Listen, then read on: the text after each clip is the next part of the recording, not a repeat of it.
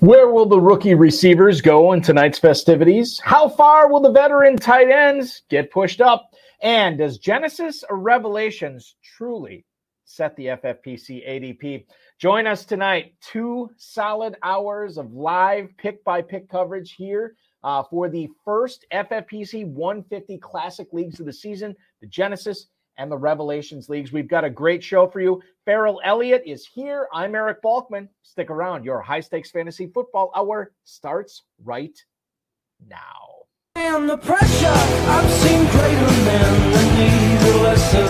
Broadcast live and heard around the world, you are now watching the most entertaining hour of radio on the planet. Welcome to the High Stakes Fantasy Football Hour presented by MyFFPC.com with your hosts Eric Balkman and Farrell Elliott. The High Stakes Fantasy Football Hour is your home for analysis from the best players in the world. And now, because no one else was available, here are Eric Balkman and Farrell Elliott. Solace in the scripture, are we not all our father's sons? I became a man, nobody ever told me what a man was. Hey, thanks a lot, Rob. Greetings and salutations to all of you Balkaholics and Farrelliacs. Welcome to the latest episode of the High Stakes Fantasy Football Hour, presented by MyFFPC.com. I'm your slightly above average host, Eric Balkman. My co-host is the definitive commissioner of fantasy football, Farrell Elliott. Coming up on tonight's show, we are going to cover the first FFPC 150 Classic Leagues of the season live, pick by pick, right here on YouTube for the next 2 hours. Shout out to the chat room right now. Feel free to post any questions you might have in there. If you want to connect with us on Twitter, I am at Eric Balkman. The show is at HSFF Hour. Farrell Elliott is at J Farrell Elliott. And remember to check out and win some serious cash at the Kentucky Fantasy Football State Championship website, KFFSC.com. You can post on our Facebook page, facebook.com/HSFF, or you can email the show at highstakesfantasyfootball@gmail.com as well. If you have any questions for us, send them in now. We'll try to get to all the chat room questions, tweets, and emails throughout the program tonight. Thanks to our audio engineer, my best friend Bryce, who's also commissioning Genesis and Revelations tonight. And, of course, our producer and mutual friend, Rob. In case you missed it, big news out of the FFPC today. The inaugural Super Flex Best Ball Tournament is live. A 5-figure grand prize, $35 to enter. And you can join that whenever you'd like at myffpc.com. Obviously, the Super Flex rules, 20-round drafts and that, sit and go 2 hours, 6 hours, and we'll have some live drafts going off there as well. The 2022 FFPC Best Ball Tournament features a $200,000 grand prize. The prize pool also doubled. Those drafts are going off each and every day. Live and slow Dynasty startups available, myffpc.com/dynasty. Football Guys early bird promo is active. So if you are joining the Football Guys Players Championship before June 30th, you are drafting your FPC team before July 15th, you're going to get a $35 FFPC team credit to your account. And we'll do that up to 3 times too. So you can get that done up to 3 times in your account. It's $100+ in savings. Why wouldn't you do that at that point? And you can still take a chance to win $500,000 in the Football Guys Players Championship. $1 million grand prize is at stake in the 2022 FFPC main event. That's a record for season-long fantasy football, and we're happy to offer it to you this year. Cannot wait to talk to the first FFPC millionaire at the end of the season this year. And, of course, plenty of slow, live, and sit-and-go best ball options if you want to play in the 12-team closed leagues at myffpc.com, like Genesis, like Revelations. And, of course, you can join the Run to Daylight Championship and the Draft Masters over at kffsc.com as well. That's going to be exciting. I just drafted my first Run to Daylight Championship team last Sunday. That was fun. Didn't turn out the way I thought, but it's exciting. I'm ready to go to battle with that team. So that is going to be and I think this is sort of like the unofficial kickoff to FFPC and KFFSC drafting season. This is sort of like, okay, now the NFL draft is behind us. We know where the rookies are. We know where a lot of the free agents are, not all of them. And some of these free agents, remember, could remain unsigned throughout, portions or all of the 2022 FFPC season, KFFSC season as well. But this is sort of the unofficial kickoff. We are ready to go. Farrell Elliott is ready to go tonight. My co-host with the most, the KFFSC commissioner. Welcome into the program tonight, man. How are you? Valky, how are you? I wish I could say there was greatness to my lateness, but I cannot. However, I want to file a complaint already. I was told this is the official kickoff. So it is. Okay. Nothing unofficial. Yeah, you were the one who told me that, by the way. So there's nothing. Do not backtrack on officialdom, sir. This is it. Exciting stuff tonight. And by the way, so I'm gonna tell everybody what we're gonna cover: the Genesis draft in the first hour. We're gonna cover the Revelations draft in the second hour. And in between there, when I do the little flip, Farrell is going to give you a little pitch on the KFFSC and why you should join not only the Run to Daylight, not only the Draft Masters, but the main event there, which features a record grand prize for the KFFSC in its 20th year. 2 decades, Farrell. 2 decades of the KFFSC. It's fantastic. Thank you. You're very welcome. We'll get to more on that later. I want to introduce you to tonight's participants in the Genesis draft. These are $150 drafts, leagues, closed 12-team leagues. So you may not see a whole lot of home run swings tonight like you would in the Football Guys Players Championship or the best ball tournament from the FFPC, because these guys are just trying to beat the other 11 teams in the league. However, a lot of these players are participating not only in the FFPC main event, but the Football Guys Players Championship as well, which is why we love having these leagues broadcast here in early May, so you can kind of get the lay of the land as the summer of drafting is going on. Congratulations to Hudson Kern-Reeve, who is the defending champion of the Genesis League. And here is tonight's draft order, as we will switch over to coverage here shortly. I'm going to show you the draft board in a minute. John Terry, who had 2 top 10 Football Guys Players Championship teams last year. He's drafting first tonight in Genesis. John Walter will be drafting second. The first 26er selecting tonight will be Jake Valish. Jake, I know I butcher your name every single year, and you're too polite to correct me, but you are drafting third. Brent Studebaker, one of the stud dynasty guys, another 26er, drafting fourth. Frank Imbornoni is picking fifth. Stuart Keene, a former guest of this show, he will be drafting sixth. Biplab Mandel, I could be wrong about this, but I believe Biplab had the 7th pick in Genesis last year. He has the 7th pick again this year. He's drafting 7th tonight, followed by Vince Staffolino, another FFPC KFFSC legend, at 8th. The defending champ, the Truth Warrior Supreme, Hudson Reeve, drafting 9th. Rob Marshall is picking 10th, followed by Brad Kazima and Ryan Zaborowski. You heard Ryan Zaborowski on these airwaves, on this channel, just a few weeks ago. They are teaming up to draft 11th. And Todd Aaron, the mad genius of fantasy football, is drafting 12th. Without further ado, let's get into the draft board tonight here, ladies and gentlemen. I have it right in here in front of you. We are already almost through 2 rounds. My God, am I lacking? And I am long-winded. Let's go through this here, Farrell. And we'll just take a look at the first round. We'll try to kind of compare it to Darren Armani, Fantasy Mojo, who's drafting in Revelations tonight, about the great ADP and FFPC data he posts at fantasymojo.com. Follow him at Fantasy Mojo on Twitter. I say this all the time. If you're playing in the FFPC, his subscription service is a must. It is very inexpensive, and the tools that he gives you and the information you get there, invaluable. So make sure you're signing up for that. So no surprise here. Taylor, Kupp, McCaffrey, Kelsey at 4, Jefferson at 5. You get Najee Harris to Stuart Keene at 6, and then Austin Eckler is Biplab's first choice at 7. Jamar Chase is the 3rd receiver off the board at 8, followed by Derrick Henry, Dalvin Cook, Mark Andrews, and then Joe Mixon to Todd Aaron with the final pick of the first round. So as we look at that first round, Farrell, and I guess the thing I'll talk about here first is the tight ends, because Mark Andrews has now not only moved ahead of everybody else not named Travis Kelce at tight end, he is head and shoulders above everybody else at tight end. He's ahead of Kyle Pitts. He's ahead of Darren Waller. He's ahead of George Kittle. Are you on board with Mark Andrews as a first round FFPC pick?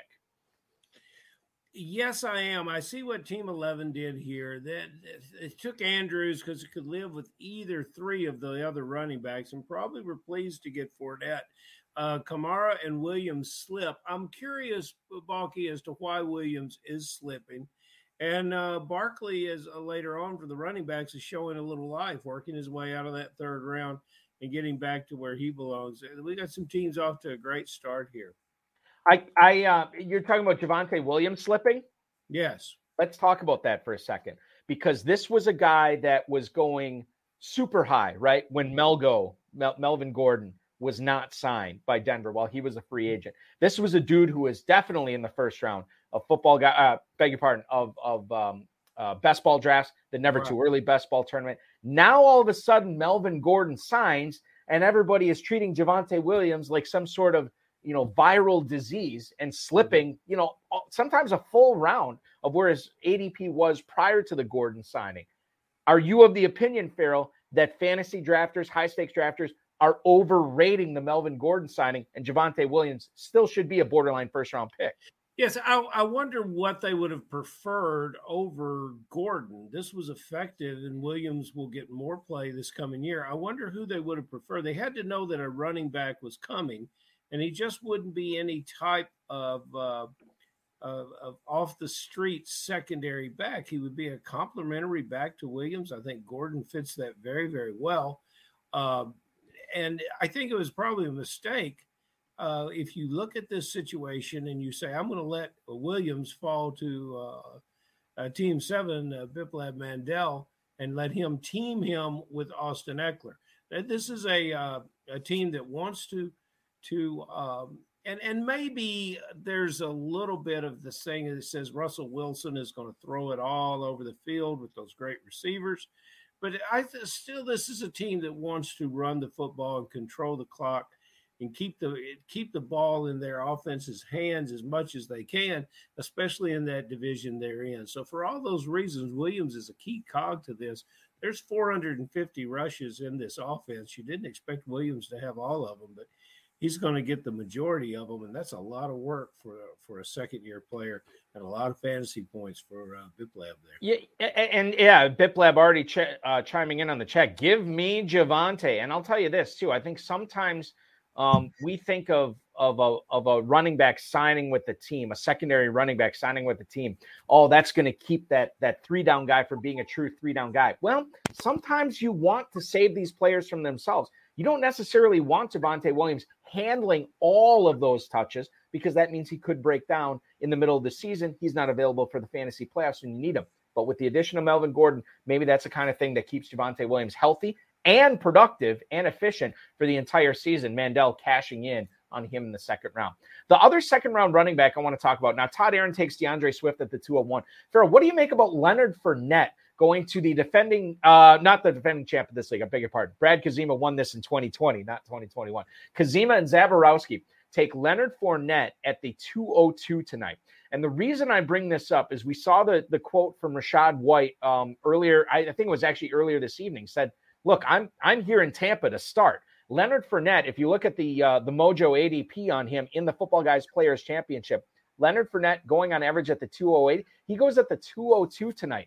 If you are looking at Fournette in the second round, how concerned should you be about the rookie Rachaad White?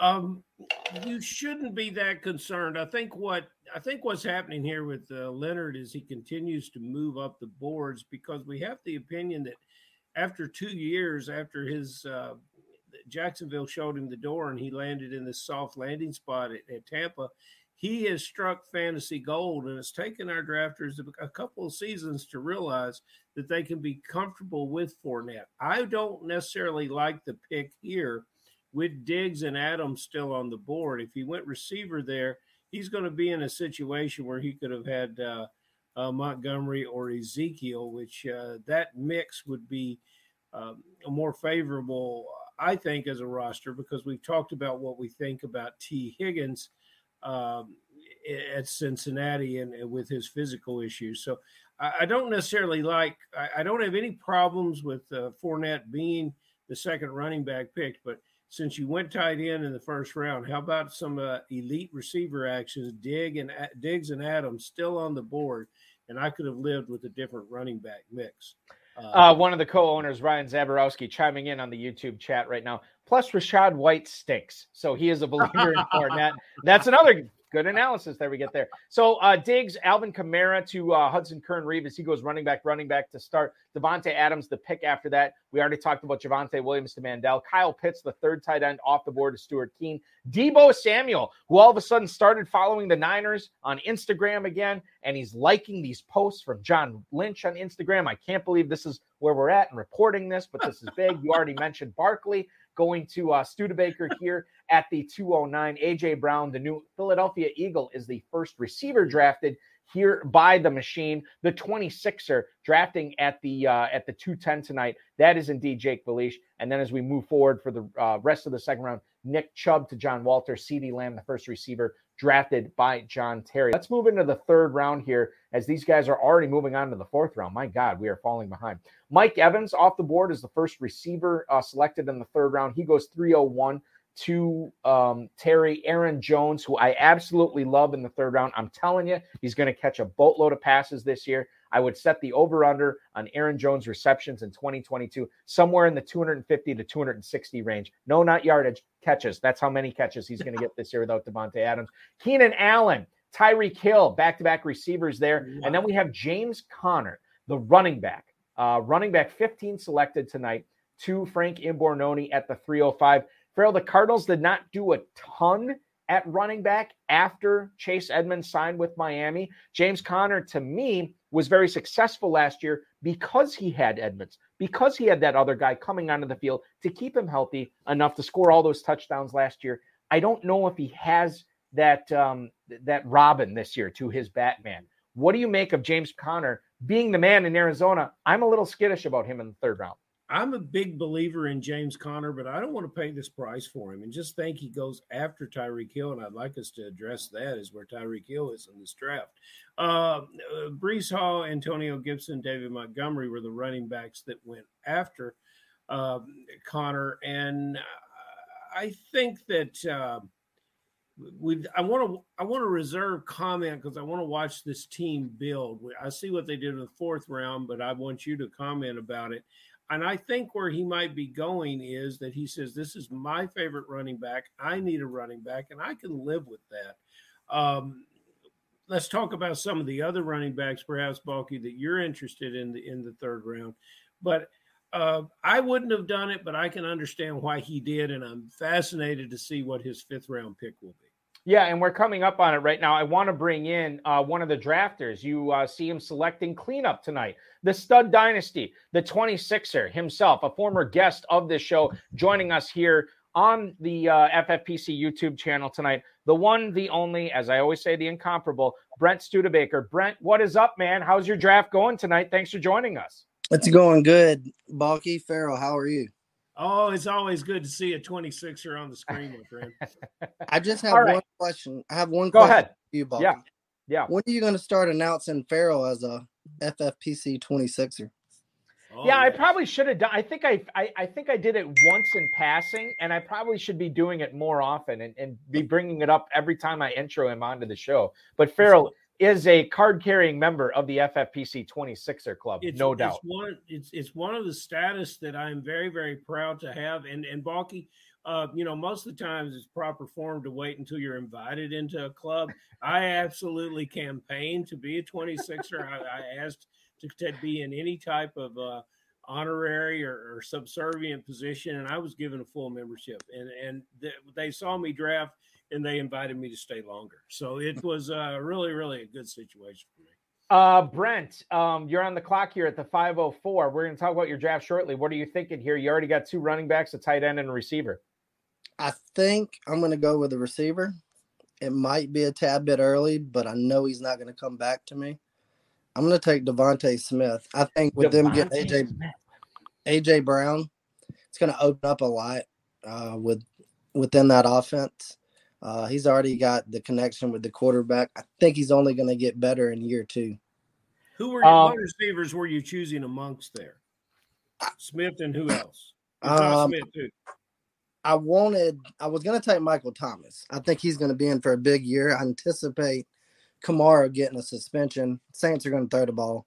But I actually was going to go back and try to grab another running back. I was going to probably grab Clyde Edwards-Helaire again, which is scary because you never know what you're going to get with him in that offense. The box of chocolates running back in Kansas City. No doubt. I'm with you on that. Okay, so Brent, let's talk about this for a second.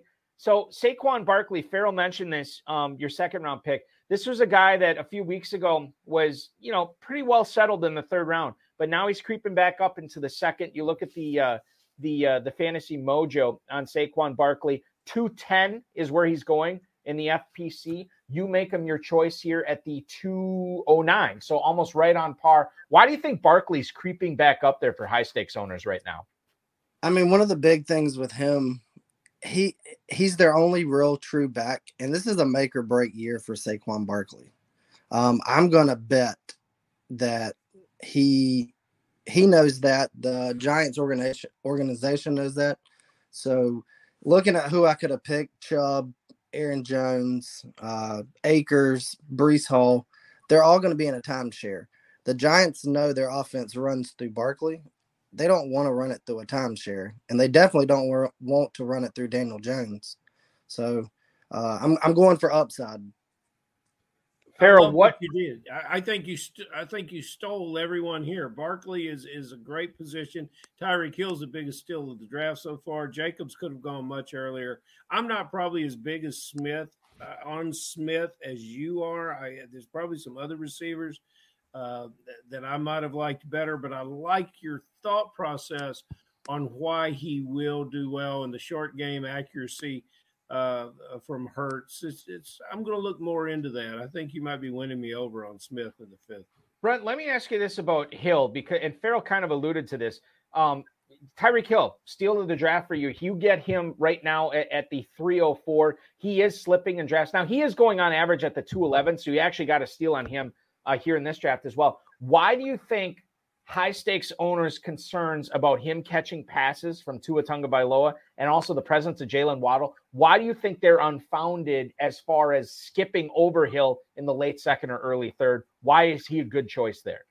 I think naturally they're scared of Tua, but here's the big thing. Tua may not throw the deep ball, but who is one receiver outside of Debo in the league that can catch a 5-yard screen and take it 80 yards? That's Tyreek.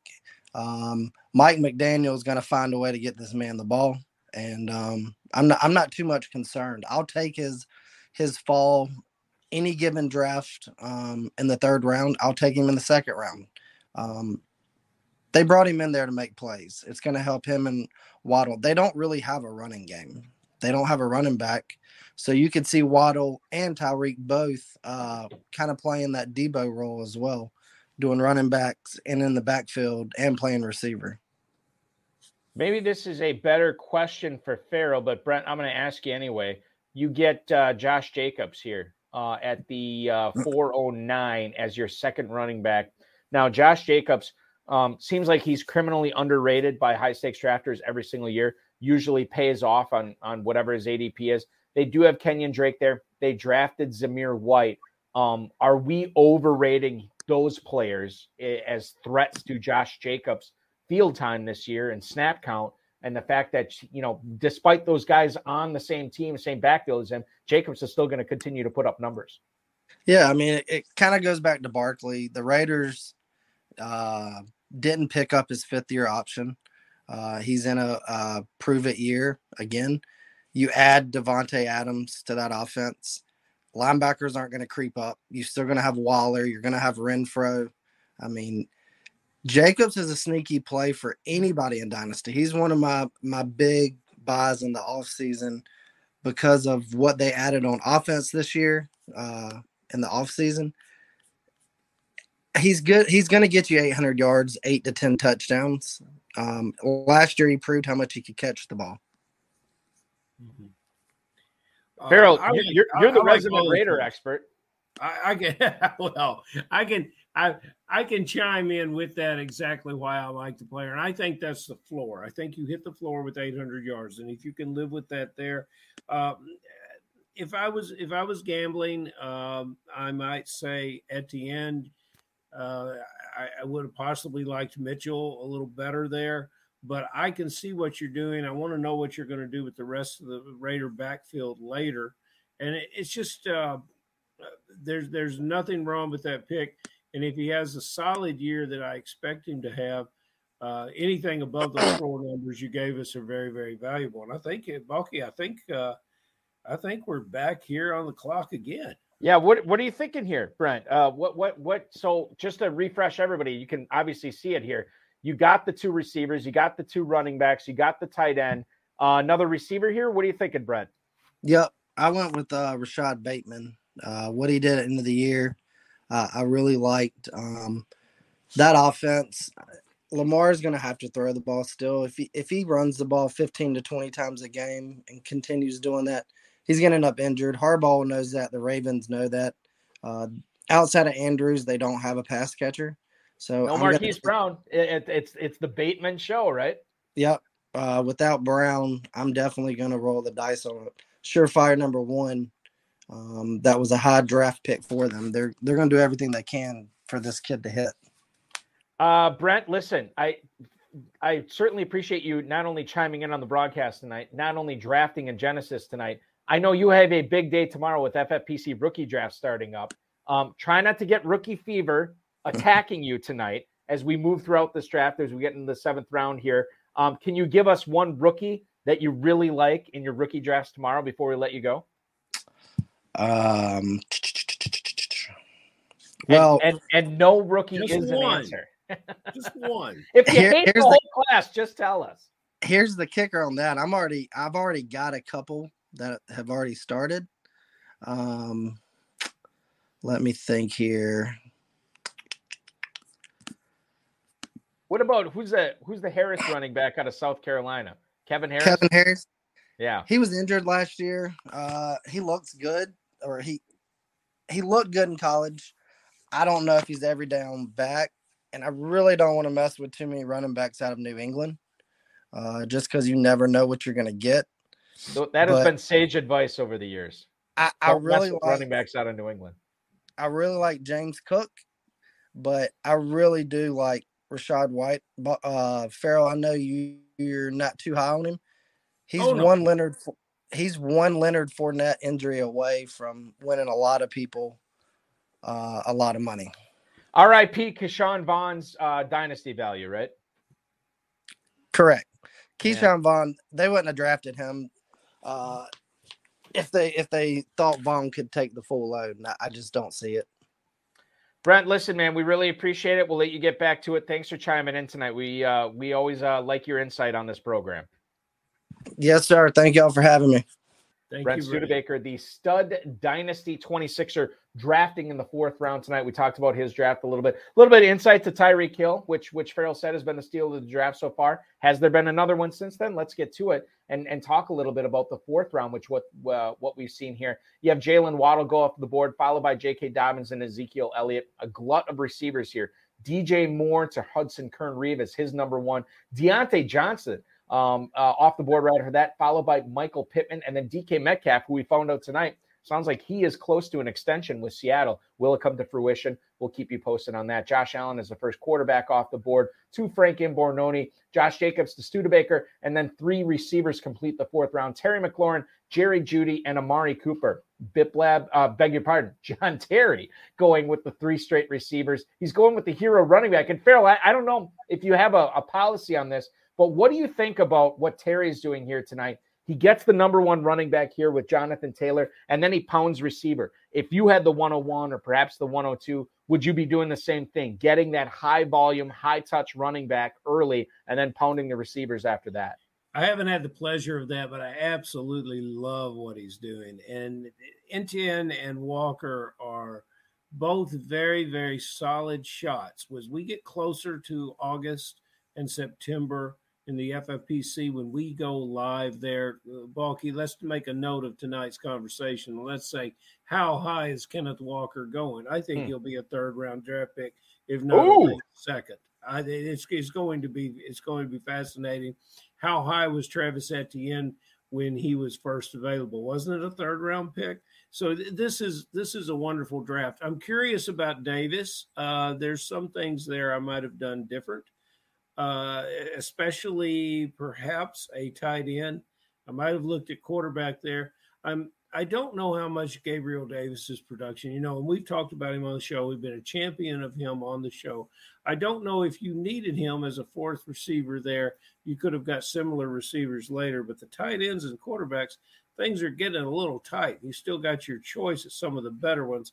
I might have liked to have seen that draft pick there. You know my policy on quarterbacks. I think you can wait there. As far as tight ends go, I'm with you. We see so John Terry, and listen, finished two top 10 teams in the Football Guys Players Championship last year. He knows what he's doing. Yeah, really. But I will say this, like when it came back to him in the fourth round, he had the opportunity for Hawkinson. He said, no, I'm not going to do that. I'm going to get Cooper. I'm going to get Travis Etienne. Then he had the chance. No, he did not have the chance in the sixth round for Dalton Schultz. He was already off the board. However, that only marks 7 tight ends off the board. He had the opportunity to go for another tight end there. Some interesting names out there. He chose not to. We'll see how he fills in with quarterback and tight end there. Farrell, let's get into Travis Etienne here. He was a third-round pick, he said, last year before the meniscus injury. He goes at the 501 tonight as the number 2 receiver. Doug Peterson now in Jacksonville. Trevor Lawrence is a year older. They added some weapons in the passing game there. What do you make of Travis Etienne as he should be the lead running back there until James Robinson gets healthy, which shouldn't happen until the end of the season? I think it's going to be a nice trade-off, and I hope Robinson comes back a little sooner because I think they both feed off each other's production. But Travis is look at the adversity that he's had to overcome. He overcame the injury. Now he also managed to come out of the other side of the Urban Meyer fiasco. He's learned what the NFL is about from a real interesting vantage point, and he is hungry to get to the field as much as he is a quality guy that people respect. He's big in that locker room, and even when he wasn't available, he invested the time and was big in that organization at a very difficult time. I think there's a lot of players on this team that are going to really enjoy the new coaching staff. And I think that is one reason alone that we can put all of them up in a little better production than we might be thinking of because they're very, very relieved to be living the NFL life that they are now. A quasi-polarizing player, or at least a guy who could be a polarizing player as we move closer to main event time here in August with the FFPC and KFFSC. Michael Thomas at the 502 to John Walter tonight. Now, we saw the report from tonight, the quotes from Dennis Allen, who I think this was Catherine Terrell. I think she covers the Saints for ESPN, if I remember it correctly. Maybe it could be The Athletic. God, I always get these. Yeah, it's The Athletic. So she covers the Saints for The Athletic. She had the quotes from Dennis Allen tonight. A few hurdles remain in Michael Thomas's recovery from his ankle injury. This is a guy over the last 2 seasons that has played 7 games. However, when he's been healthy, he's been awesome. And he gets Jameis Winston throwing him passes this year. Farrell, are you closer to the boom side of the spectrum with Michael Thomas this year, or are you closer to the bust side of the spectrum? Bearing in mind, of course, he went at the 502 tonight. I don't know how far down he's going to end up going. I don't know if he's boom or bust. But it doesn't really matter to me because I like the players slightly before him. I like the players immediately after him better. I can make a case for the people that are around him. I'm intrigued by the wide receiver rookie that is joining him in New Orleans. I'm intrigued by Jameis finally getting a clear shot at the job with not anyone tapping on his shoulder and replacing him in the middle of a series. And I really would like to see what Alvin Kamara's situation is after his legal issues and if he's going to be available. But honestly, I'm going to let someone else take that risk, especially when the risk is both physical and somewhat of some sort of behaviors that haven't been consistent with a guy that wants to go to work every day in the NFL. So I'm going to let somebody else take that risk. Yeah, Dave the Dizzle Gerzak chiming in the chat room right now. He says that the percentage chance Michael Thomas is done, 40%. And at 502 for him, that is a hard pass. So he is skipping Michael Thomas. Let's go through some of the teams and what they're doing tonight. We're going to flip over to Revelations coverage at the top of the hour. But let's talk a little bit about Todd Aaron's team from the 12 spot here, Farrell. He starts off with 3 straight running backs. He gets Jalen Waddle in the 4th, but then he also adds Clyde Edwards-Helaire in the 5th. So out of his first 5 picks, he goes running backs. Remember, this is not a best ball league. You can make, additions, subtractions via the waiver wire throughout the season here. He gets Mixon, Swift, Montgomery, Edwards-Helaire in his backfield, Waddle, Elijah Moore, Drake London, the rookie in Atlanta. Of course, Zach Ertz, he's adding in the 7th round, the tight end out of Arizona, who is the 9th tight end selected. Kind of an interesting approach, not an approach I would do, but certainly that this guy is locked in for his top 4 running backs. And you could start 4 running backs in the FFPC as well. He's locked in his backfield here. He is. And Edwards-Helaire is a very talented player, but I think probably the most underrated acquisition in all of football was Ronald Jones to Kansas City. And I want to see what that looks like and how that split goes. I don't like his tight end here, especially with the type of tight end that we called both Denver and to a lesser degree Arizona drafting tight ends, and they took the 1 and 2 guys. They just didn't take I thought McBride would be headed to Denver, and he ends up in Arizona. And so now what are they going to be with the quarterback? Are they going to be a 2 tight end team? Who's going to be in the slot? There's a lot of unknowns there when the tight ends that were to follow easier bets for me to be successful. And then what a bounce back pick. If you agree with me on Ertz, what a bounce back pick he got on London. There's a lot of excitement last year about the tight end and the physicality that Willis brought to the Atlanta Falcons. London brings the same physicality, and perhaps guys aren't as high on him because they didn't see him go through the combine, and he was injured. He's taking care of his body. I look forward to seeing what he can bring. And when we see him on the field in the preseason, we won't see that much of it. But when we see him on the field and what he has to do with quarterbacks, either Mariota or the rookie Ritter, who are not going to necessarily go through a lot of progressions when they have a 6'5" wide receiver like London and the tight end there. Those are going to be the 2 guys they're throwing the ball to. So that's a good pickup for a 3rd receiver. Kazima and Zaborowski at the 11 spot tonight. We talked a little bit about that Fournette pick for them in the 2nd round tonight. You said, well, what about an elite receiver? Was T. Higgins enough there? Wide receiver 12 tonight. T. Higgins they get in the at the 311. They add Darnell Mooney. They add Cortland Sutton. They get their 2nd tight end in Dallas Goedert. I really love their quarterback and Jalen Hurts in the 8th round. Did they do enough here at the receiver position after skipping over the receiver position in the 2nd round? I think they understand who T. Higgins is a little more than we do. We've got questions about him physically at this point in time.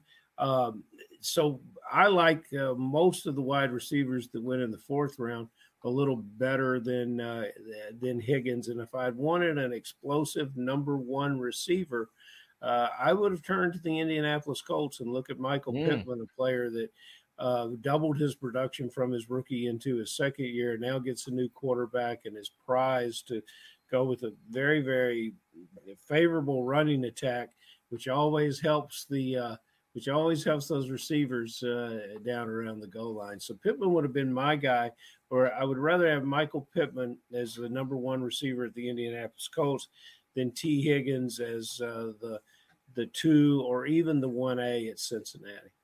Andrew Schellenberg chiming in, the champion of the Revelations draft, which we're going to be covering in about 20 minutes or so. T. Higgins for life, says Shelley. And he is clutch like Shelley, so maybe we should listen to him there as far as T. Higgins goes. Fantasy Dum-Dums, Rob Marshall, another 26er. We haven't talked a whole lot about his draft. I want to specifically zero in on his 3rd round pick, Antonio Gibson, which he gets at the 303 tonight. I saw a report today that the Commanders may want to utilize Brian Robinson in a Jonathan Stewart-esque role. In other words, Gibson and Gibson and Robinson would be the D'Angelo Williams-Jonathan Stewart tandem that Ron Rivera coached in Carolina. Farrell, what are the chances that comes to fruition, that Robinson has that big of a role, the rookie out of Alabama, in his 1st year? Likely, and then we see Gibson having a little more involvement in the passing game, certainly not as a 3rd down back, but a little bit of a bait and switch when they have those players on the field. But that's exactly what I think is going to happen with Brian Robinson. And there's going to be enough rushes there for Antonio Gibson to continue to be a fantasy player. And I think where he's going is just about right. I think late in the 3rd round, that's good value for him there, especially teamed with Ezekiel Elliott. He's taking the name brands of the NFC East and running with them, is he not? Yeah, well, it seems that way, right? We're trying to get Rob actually on right now to talk a little bit about his team. Hopefully, we can figure that out. But the other player I want to talk about, who is very well, I shouldn't say he's very intriguing prior to the NFL draft. He is still very intriguing. Juju Smith-Schuster, his fifth round pick. Travis Kelce's there. We know McCole Hardman's there. The addition of Sky Moore, the exit of Tyreek Hill. What do we think of Juju Smith-Schuster this year, Farrell? I think I picked him I could be wrong. If I didn't pick him in the run to daylight on Sunday, I was going to, and then he got sniped on me. I can't remember what happened. But I kind of like him this year as far as a PPR guy. How do you feel about JJSS? I have picked him through our Never Too Early Best Ball tournament as late as 9, as early as 6. I've often tried to get him and stack him with the Chiefs' talent around him. He is a fantastic player in this offense. And with the additions through the draft, I think he even became more so. I am very pleased. And the one team that I have in the 26er league, Smith-Schuster is on the lineup, in the lineup, and we look forward to make a little hay with that this year. I like him, Balky, and I think you should keep adding him. I think the guys did well adding him here. Yeah, he gets the hookup, too, with Patrick Mahomes, does Rob Marshall there, getting Mahomes and Smith-Schuster, so congratulations there. Moving on to the defending champ, Hudson Kern-Reeve. Goes running back with Henry and Kamara to start, gets his tight end and Kittle, hits the receivers hard after that. I mean, he did get Justin Herbert, did get Kareem Hunt, but he also had a DJ Moore, Brandon Cooks, who I continue to love, DeAndre Hopkins, which generated some conversation in the YouTube chat tonight. DeAndre Hopkins is obviously out the first 6 games of the season. We'll be back in week 7. You get him in the 7th round there. And then a couple of rookies, Sky Moore and Christian Watson. Now, when you're talking about a team that or a league that where you can add players throughout the year, not a best ball, he gets his 2 receivers right away, still gets Kareem Hunt in the 8th, which I like, and he gets all these exciting receivers here. This is an explosive team, and when you add Herbert and Kittle, it's clear to see how Hudson won this league last year. You know, I think Moore and Watson end up with similar productivity throughout the year, but we'll start early in the season, and Watson probably produces more than Moore. It looks like he's going for all the Moores here in this lineup, but it's Hudson knows exactly what he's doing. If you look back to Tyreek Hill's rookie year, you saw 60 catches, 600 yards, a handful of touchdowns. I think it was 5 or 6, where he was exciting and where he got everyone's attention in fantasy ball was as a jet sweep before the game changed so much and we had so many great pursuit linebackers. Tyreek Hill, multiple touchdowns and probably 250, 300 yards rushing on jet sweeps alone that year.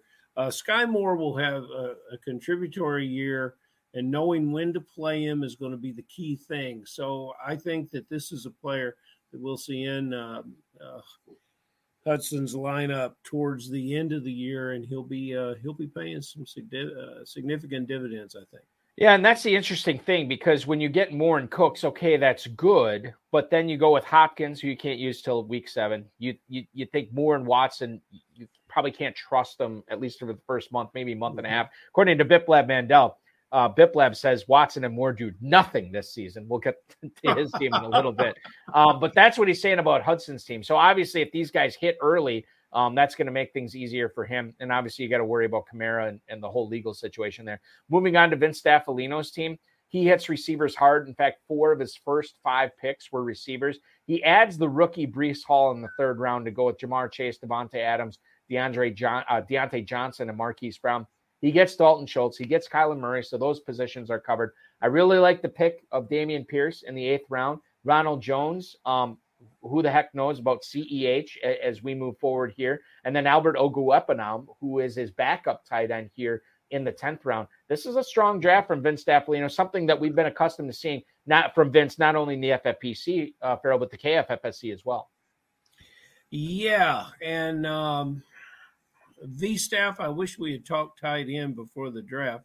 There's another tight end that I would have preferred to see you take out of Denver. But your picks throughout this draft have again been stellar ones.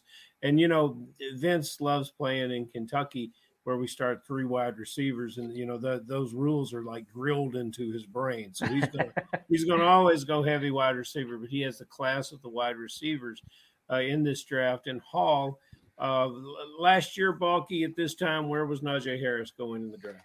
I want to say at this time he was like a borderline, like first and second round, somewhere around there, that 1-2 turn. Eventually, we'll see Hall in the second round, and I really like this team.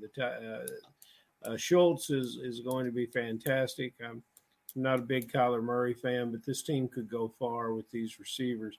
And let's see what other running backs he puts with him. But I like Ronald Jones just as much as you like Dameon Pierce. So this team's building very, very nicely here. Let's go out to another guest, another drafter. We just talked about his team briefly. He is in the 10 spot tonight, and I want to bring him in right now. The fantasy dum-dum himself, and he's no fantasy dum-dum. It is Rob Marshall. Rob, welcome into the broadcast tonight. Hey, how are you guys doing? We're doing good. How's your draft going as you're halfway through here? I'm loving it. Hey, you guys didn't give me my opening song. What's the opening song that we should play? I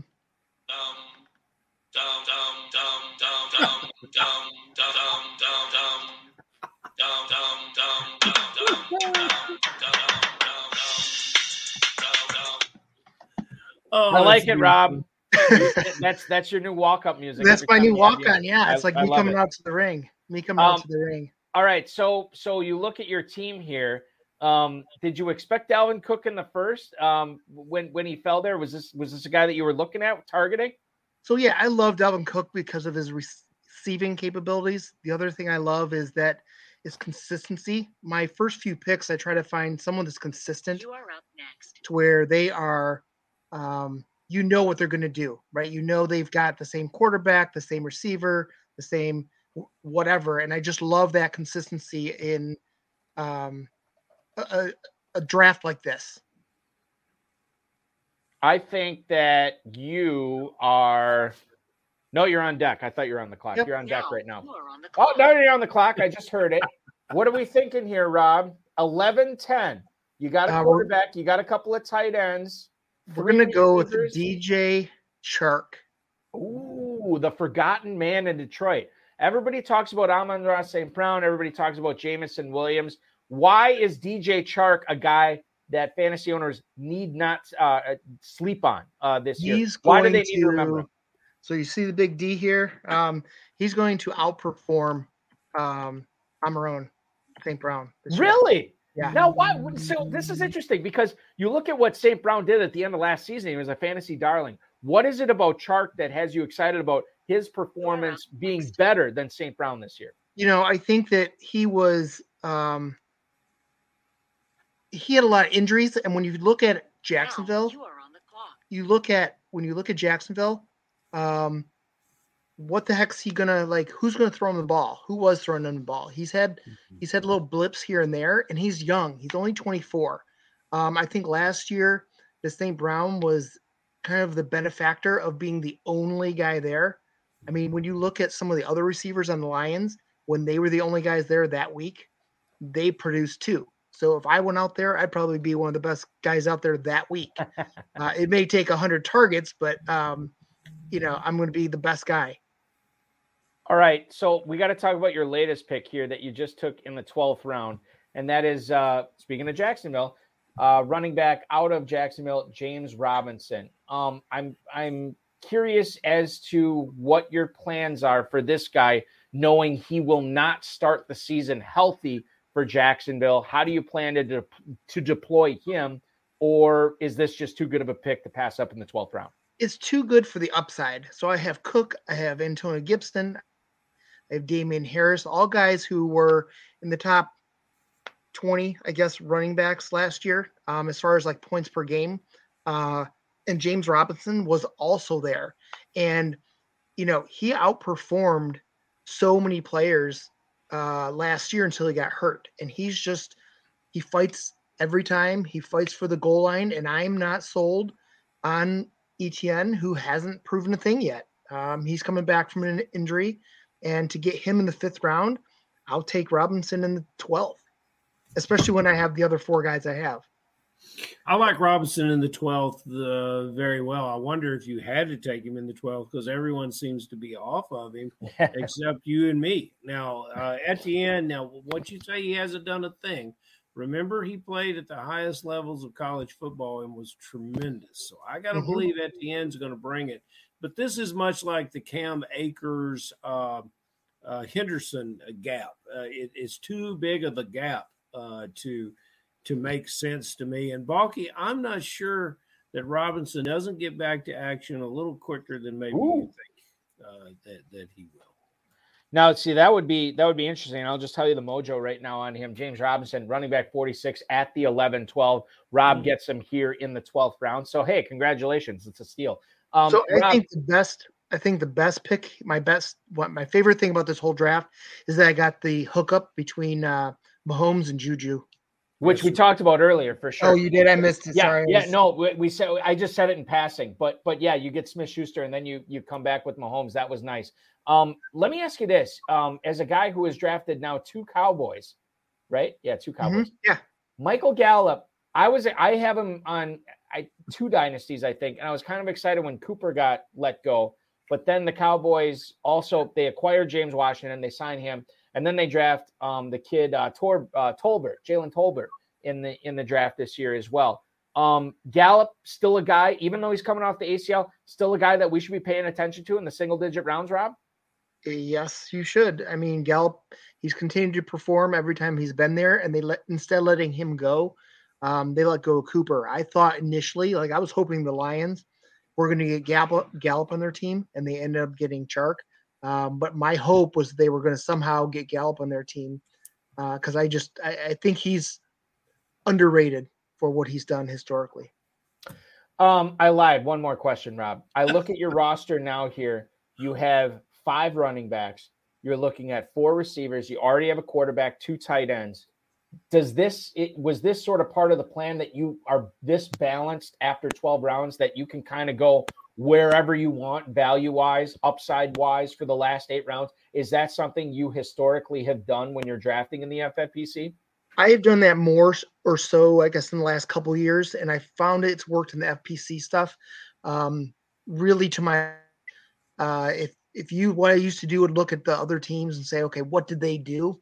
And I would kind of pigeonhole myself where I'd start 2 heavy receiver, 2 heavy running back, 2 heavy tight end, and then all of a sudden you have another one slip. You have, let's say Montgomery slipped to the 4th round or 5th round, and you already have running backs. It's really hard to take that 4th running back there when you have much more need at like tight end, quarterback, receiver. It's hard to do that. So I like to try and keep that balanced. And I almost fell in that trap again, I was really targeting Kenneth Walker.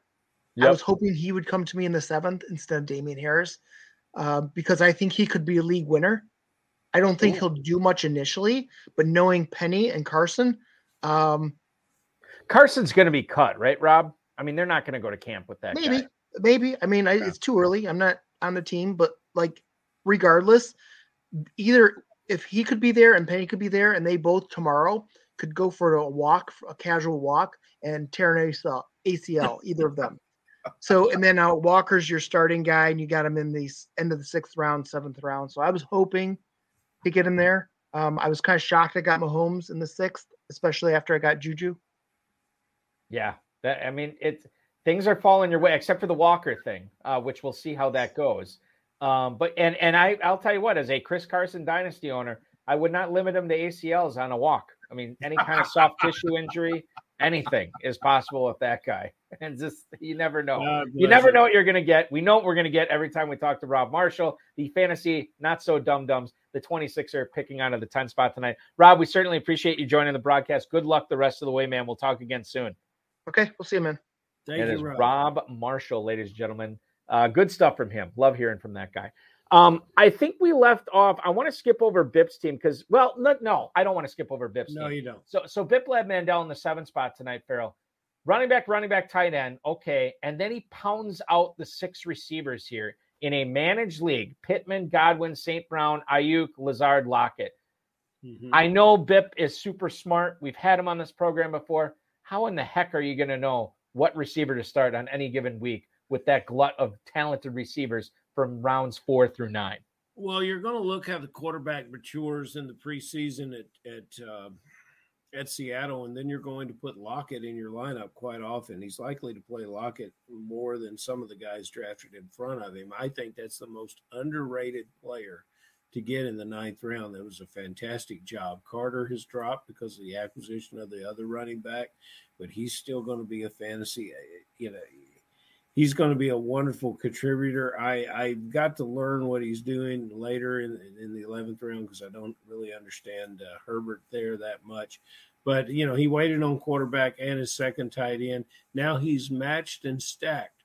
Darren Waller, perhaps, if you consider the obligations of Kittle, the health of Andrews, the age of Kelsey, and Pitt's challenges with the quarterback, you might say that he has a chance to have the number 1 fantasy tight end that he got in the 3rd round. And now he's teamed him with Derek Carr, his quarterback. This is fantastic drafting by Big Play. Let's move on. Talk about Stuart Keen's team at the 6th spot. Harris and Akers as his running backs. He gets Pitts in the 2nd round, which I like. And then, for waiting on receiver, Metcalf, Robinson, Williams. That's not that bad. Singletary, a running back who probably is the starter in Buffalo. And then you get Joe Burrow, who has all the tools available to him that any quarterback could want. Rashad Penny, who's a potential starter in Seattle. Your boy Claypool in the 10th. Darrell Henderson, who I know you've talked up before, Farrell. Rondale Moore, who won't have to contend with DeAndre Hopkins for the first month and a half of the season. And Logan Thomas is your backup. This is a quietly solid team here from Keen. Yeah, it is here in the 13th round. There are some young tight ends, and I believe amongst our fantasy community, tight ends, there's a word that says takes a long time to develop. And maybe what happened in Atlanta last year with the acquisition of the rookie tight end and the expectations falling short, especially in the touchdowns, that makes people hesitant to pull the trigger on the young tight ends. There's 2 very good ones out there that I would have preferred over Logan Thomas, but this looks like a team that I would have drafted and been very, very happy with it. Good spacing again between Akers and Henderson. I think Henderson may end up scoring more fantasy points than Akers. Singletary, through the draft, with the addition of Cook, Singletary is the one running back that was not really affected, I don't think, in the frequency of usage that he'll have there in Buffalo with the acquisition of James Cook. So it's a good job. Yeah, not a terrible idea to lock up the backfield for the defending Super Bowl champs here as he gets Jacoby Myers here.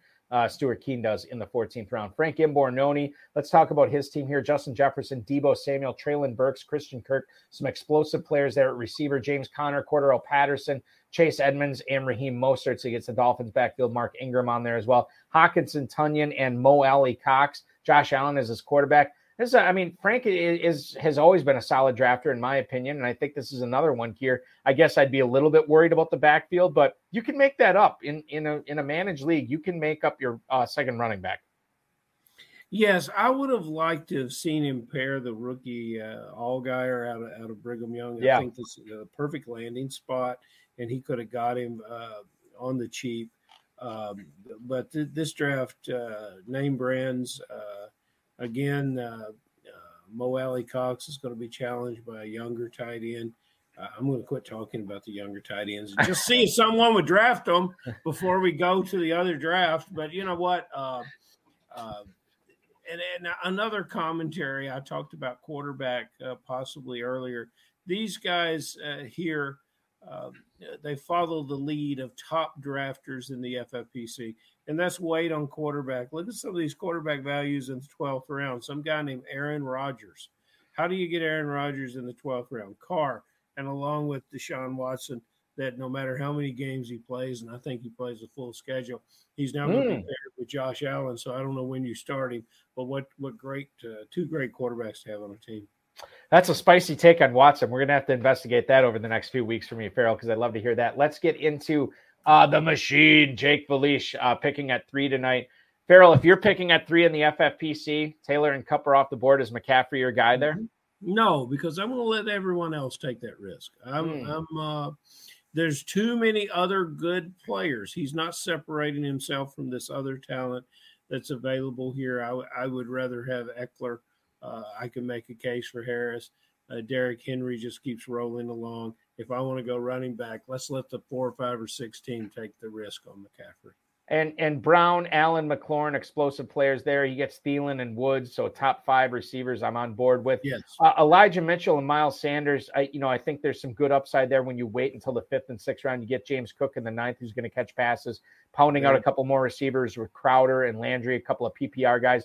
Njoku as a tight end 18, I don't know if I definitely am way too neurotic to take David Njoku as my first tight end in the 10th round. Jake is more talented than I am. Evan Engram he adds as well as Dak Prescott. So I think that while it's a bulky-esque team pounding the running backs and receivers in the first 9 rounds, I don't know if I could have waited that long on tight end. We'll see how it works out for Jake. The last team I want to talk to before we flip over to Revelations coverage here is John Walter at the 2nd spot here tonight. Nick Chubb, Aaron Jones, A.J. Dillon, yummy Packers running game for sure. Nyheim Hines, Brian Robinson late.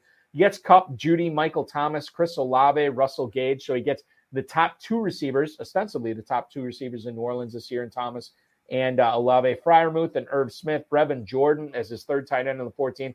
Lamar Jackson, the cheat code at quarterback in the 6th round. I feel like this team, although it does have Kupp, I feel like the upside is a little bit limited on this squad. I love Aaron Jones. Kupp's going to be great. Outside of that, to me, Farrell, I see a lot of singles on this team, maybe not so many home runs. He could still win that way. It's just not something I would have done. I love 2 tight ends on this roster. That's Freiermuth and Jordan. And Irv Smith, too. Well, yeah, that's the one I don't love. Oh, you don't like that one?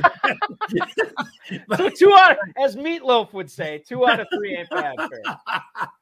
But, we remember back a couple years ago when CeeDee Lamb was drafted in the 9th round and delivered enough points and enough excitement to propel a lot of teams to the win. That's what's happened with Chris Olave here. I feel much better about the Michael Thomas risk now that Olave has joined this team.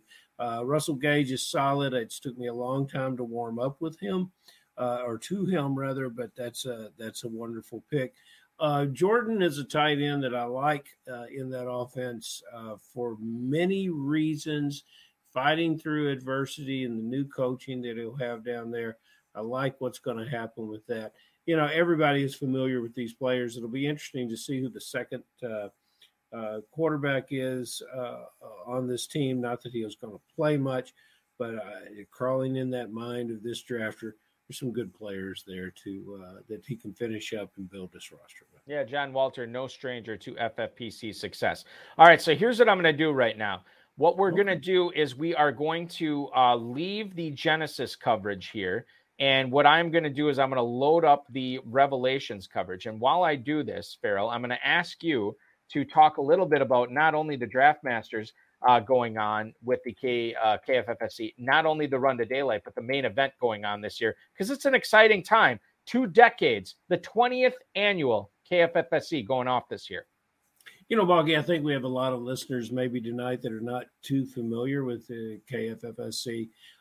What I wanted to do when I got involved with it, I had been drafting in Las Vegas, and I wanted to bring that feel to our casinos locally and make it a regional, a local draft for people that were basically drafting in their basement or drafting with people that had no passion. I thought we had a lot of passion here for fantasy football in the Louisville, Kentucky area, and I was right about that. What I was happily surprised about is that when you and the Dizzle came here and we came up with an idea that in addition to our cash prize that this year is a record $25,000 on a $300 buy-in, we would award 5 bids to the FFPC. And it sort of linked us together with the FFPC that my idea was that we would take Kentucky players that perhaps had never had that experience to play in Las Vegas and write that check for them to participate in the FFPC. At one time, it was $250,000, then $300,000, then $500,000. And then, it would be one of the greatest thrills that I've ever had if one of our top 5 finishers punched his ticket to Las Vegas and took a shot at that $1 million that parlayed their $300 Kentucky team all the way into Las Vegas. What I've been initially thrilled to learn is that fantasy players love a good game, and a great compliment to us is that they've come to Kentucky as well as 2 weeks later go to the FFPC and make this an early and a prep start to come here and compete. And some of the players I suppose for lack of a better word, you would call a national player. Some of the players have said that they enjoy the competition here, that it is very, very difficult to play here, and it sharpens them to become the players that they have. Now, right now we have DraftMaster, $39 standalone DraftMasters that are quite popular.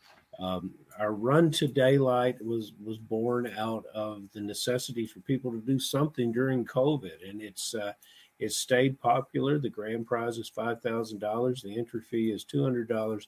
There's only 96 teams that you'll compete for, and we advance 16 of those teams to compete. That was something else that was taken away from COVID. Our basketball tournament here in Kentucky is called the Sweet 16. So we developed our $5,000 prize. Anyone, and we call it the championship of the Sweet 16, and anyone that enters into that Sweet 16 after week 14 is a prize winner. And then our main event, the last weekend of August, 2 weeks before we all jump on the plane and head to Las Vegas for the FFPC, our main event's a $300 prize. And if you're like Eric Balkman, you come in a $300 entry and a $5,000 grand prize. And if you're like Eric Balkman, you start drafting when your podcast is over on Friday night. And you sometimes before. You drive through the entire weekend, and so you can come here and play almost as much as you possibly can around the clock sometimes. You know, Balky, last year we had a 7 a.m. draft on Sunday morning. I lived through it. We also had on Friday and Saturday night midnight drafts. So when we say around the clock, you could really do it, but you could come here and play as much or as little as you want. But whatever you do, you're going to have great competition, and you're going to have a good time. And that's what we promised to deliver here. So awesome. I mean, I think I set a personal record last year. I landed, the plane landed, I got to the casino, drafted one, did the podcast, drafted two more that night, did an auction and a midnight one Friday night. Saturday morning, did an early one, then a mid-morning one, afternoon, late afternoon, evening one, if I'm remembering correctly. And then Sunday, I think Sunday was the bourbon turn, where we incorporated some bourbon into drafting with, of course, Travis Cox and Jason Kahn and all those guys. That was a lot of fun. And then I think I did three more on Sunday. And Saturday, I was really hitting a wall. I'm like, God, I shouldn't have done this. But as I'm on the flight home, and I'll say this for FFPC too, I'm like, I'm really glad I did that, because it was so much fun. Like, I don't regret it. I love to do it again this year. We shall see how it shakes out this year. But I'm really looking forward to Louisville this year. And you can draft in Cincinnati the week before too, which is yes. So this should be the schedule for all high stakes players. Cincinnati, then Louisville, Football Guys Draftathon, FFPC main event in Las Vegas. That's the last 4 weeks of drafting season. It's going to be great. We're kicking off drafting season tonight. We already did the Genesis coverage. We'll get into the revelations right now. I'll tell you that Andrew Schellenberger and David Hofer are the defending 2021 champs of this league. Tonight, Matthew Flager is drafting first. John David, JD, the GOAT District FC team, he is drafting second. Ron Meyer, I would say the godfather of revelations, two-packer drafting third. Todd Hunter hitting cleanup in this draft. The Huggers selecting fourth. Theo Greminger fifth tonight. Dan Williamson and David Hubbard,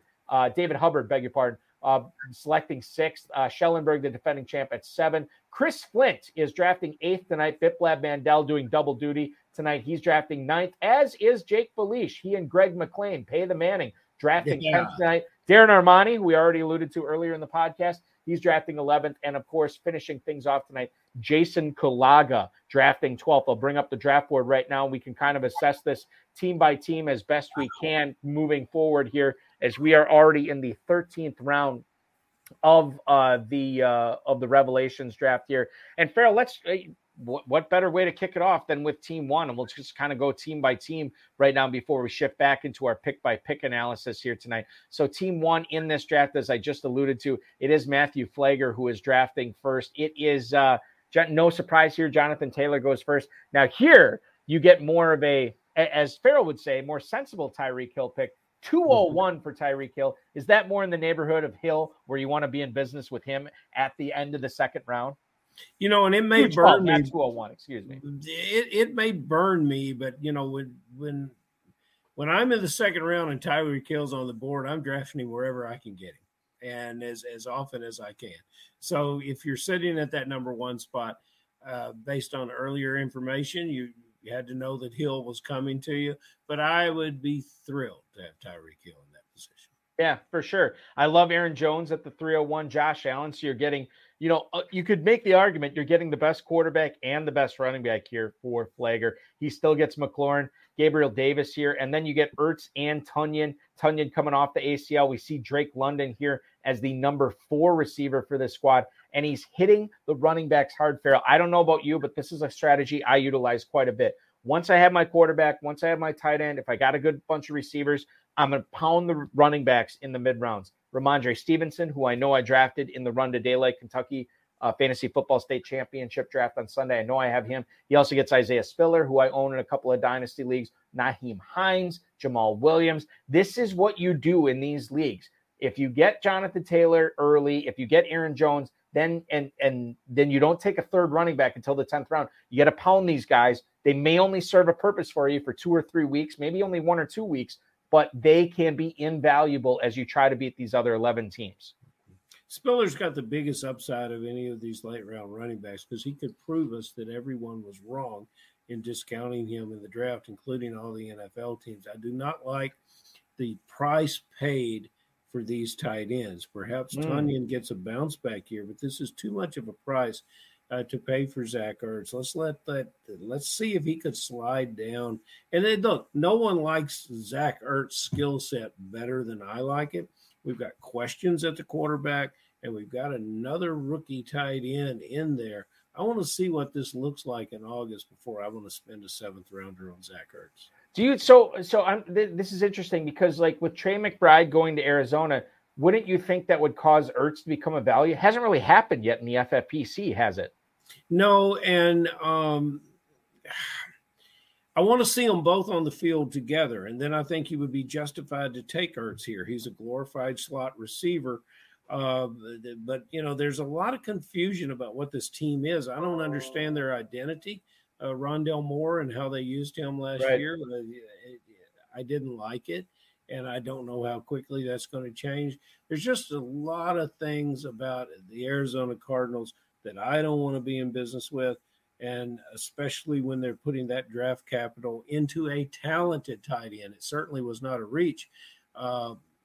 Perhaps Ertz is will be utilized a little differently than fantasy players would be happy about, and what we've been accustomed to over the last few years. Moving to JD's team here from the GOAT District. Now, he does take McCaffrey here as his number 1 running back, and then he waits on running back, and then he kind of does the same thing that Flagger was doing here from the 1 spot. He pounds out Ronald Jones, Melvin Gordon, Khalil Herbert, Rashad White here from rounds 8 through 11, hoping to get some value there throughout the season, which I think he'll get some there. Brown, Higgins, Mike Williams, Rashad Bateman. He waits on receiver again. Now, he gets Christian Watson in the 13th round, much later than where we saw him go in Genesis. He gets Dalton Schultz in the 4th round, Hurts and Stafford, Tucker in the 14th. The first kicker is off the board here in Revelation. What's he thinking over there? Yeah, exactly.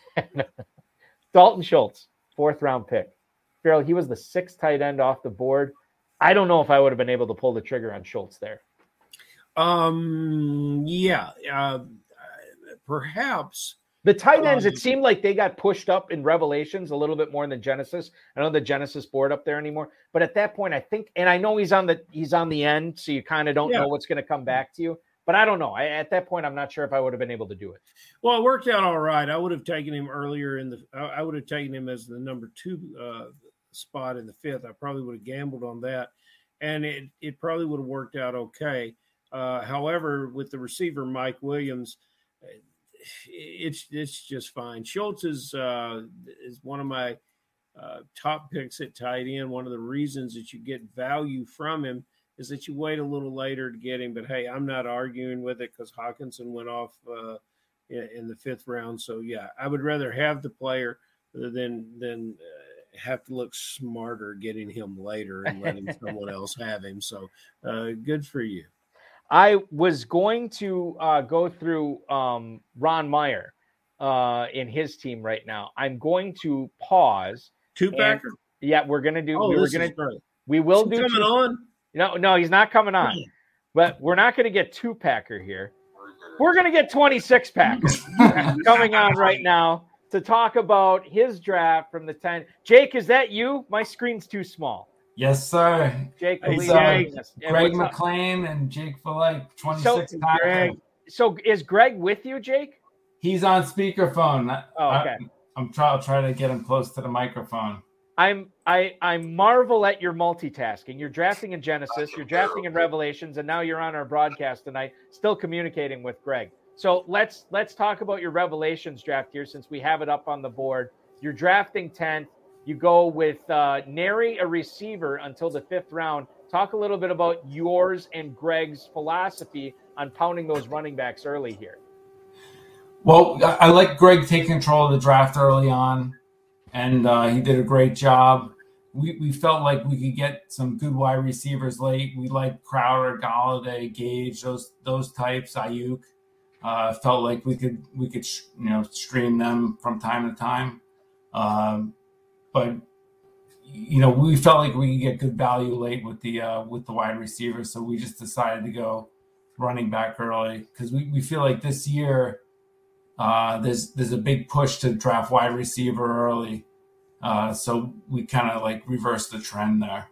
Is Kittle a value for you? Tight end 5 here, you get him at the 310. Is that a value right now? Are high stakes owners sleeping on that guy? We love Kittle there. I mean, I've done a couple of early best ball drafts with my brother-in-law, and we were taking him at the early 3rd, late 2nd. So when he fell, that was kind of a no-brainer to us. What do you think, Greg? Getting the top 3 tight end always helps. And the running backs, we crushed everybody in this league last year, all year with the running backs. So I just figured we should do it again. Greg, if you were drafting in a Football Guys draft and you already had Kittle, do you think you would have shied away from Brandon Ayuk in the 7th round, or is that still a player you would have gone after, regardless of if you're trying to beat 11 players or 11,000? Well, generally, I wouldn't like the 2 receivers on the same team, but Debo or Ayuk, somebody. It shouldn't affect them too much. The different position doesn't bother me a lot. On the clock. Yeah, What are you guys thinking at 15-10 here? You got 6 receivers on the squad. You got 5 running backs, already a pair of tight ends. You got Justin Fields. You go quarterback again, or something a little bit different here? Greg's the brains of the operation, so I'll let him decide. I think we have to go with another quarterback. I think we're going to go with Kirk Cousins. So NFC North quarterbacks abound for 26-packer here. 2-packer may be a Packers fan. 26-packer loading up on those NFC North quarterbacks. Jared Goff surely to come later on in the draft. Zero quarterback. Zero quarterback indeed. Absolutely. Hey, can you, Jake, talk a little bit, and I can't remember what you did in Genesis, but can you talk a little bit about James Cook and what you foresee from a redraft perspective this year in Buffalo?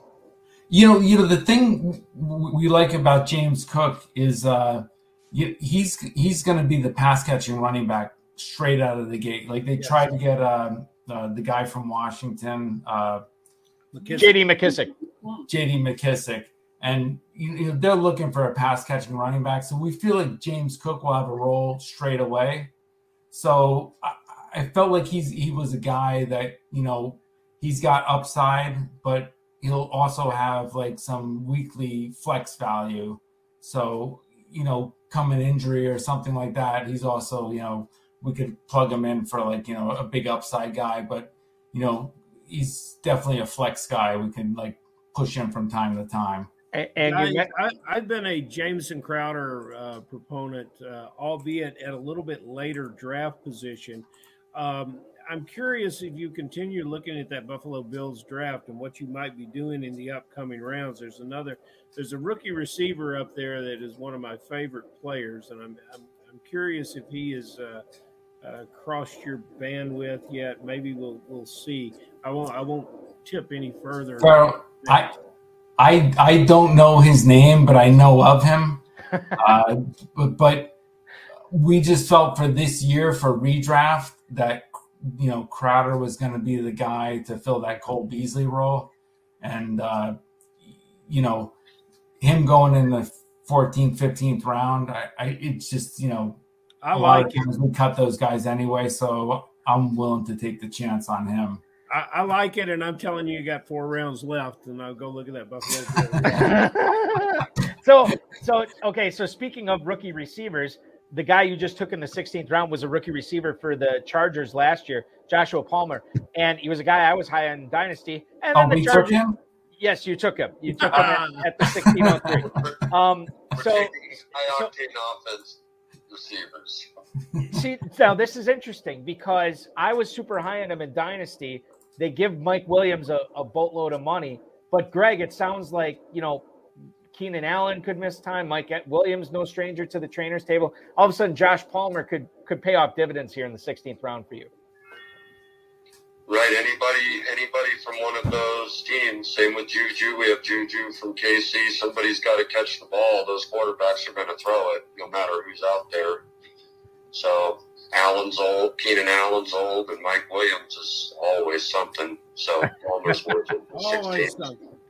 When in doubt, draft an SEC wide receiver. It's always the move to make.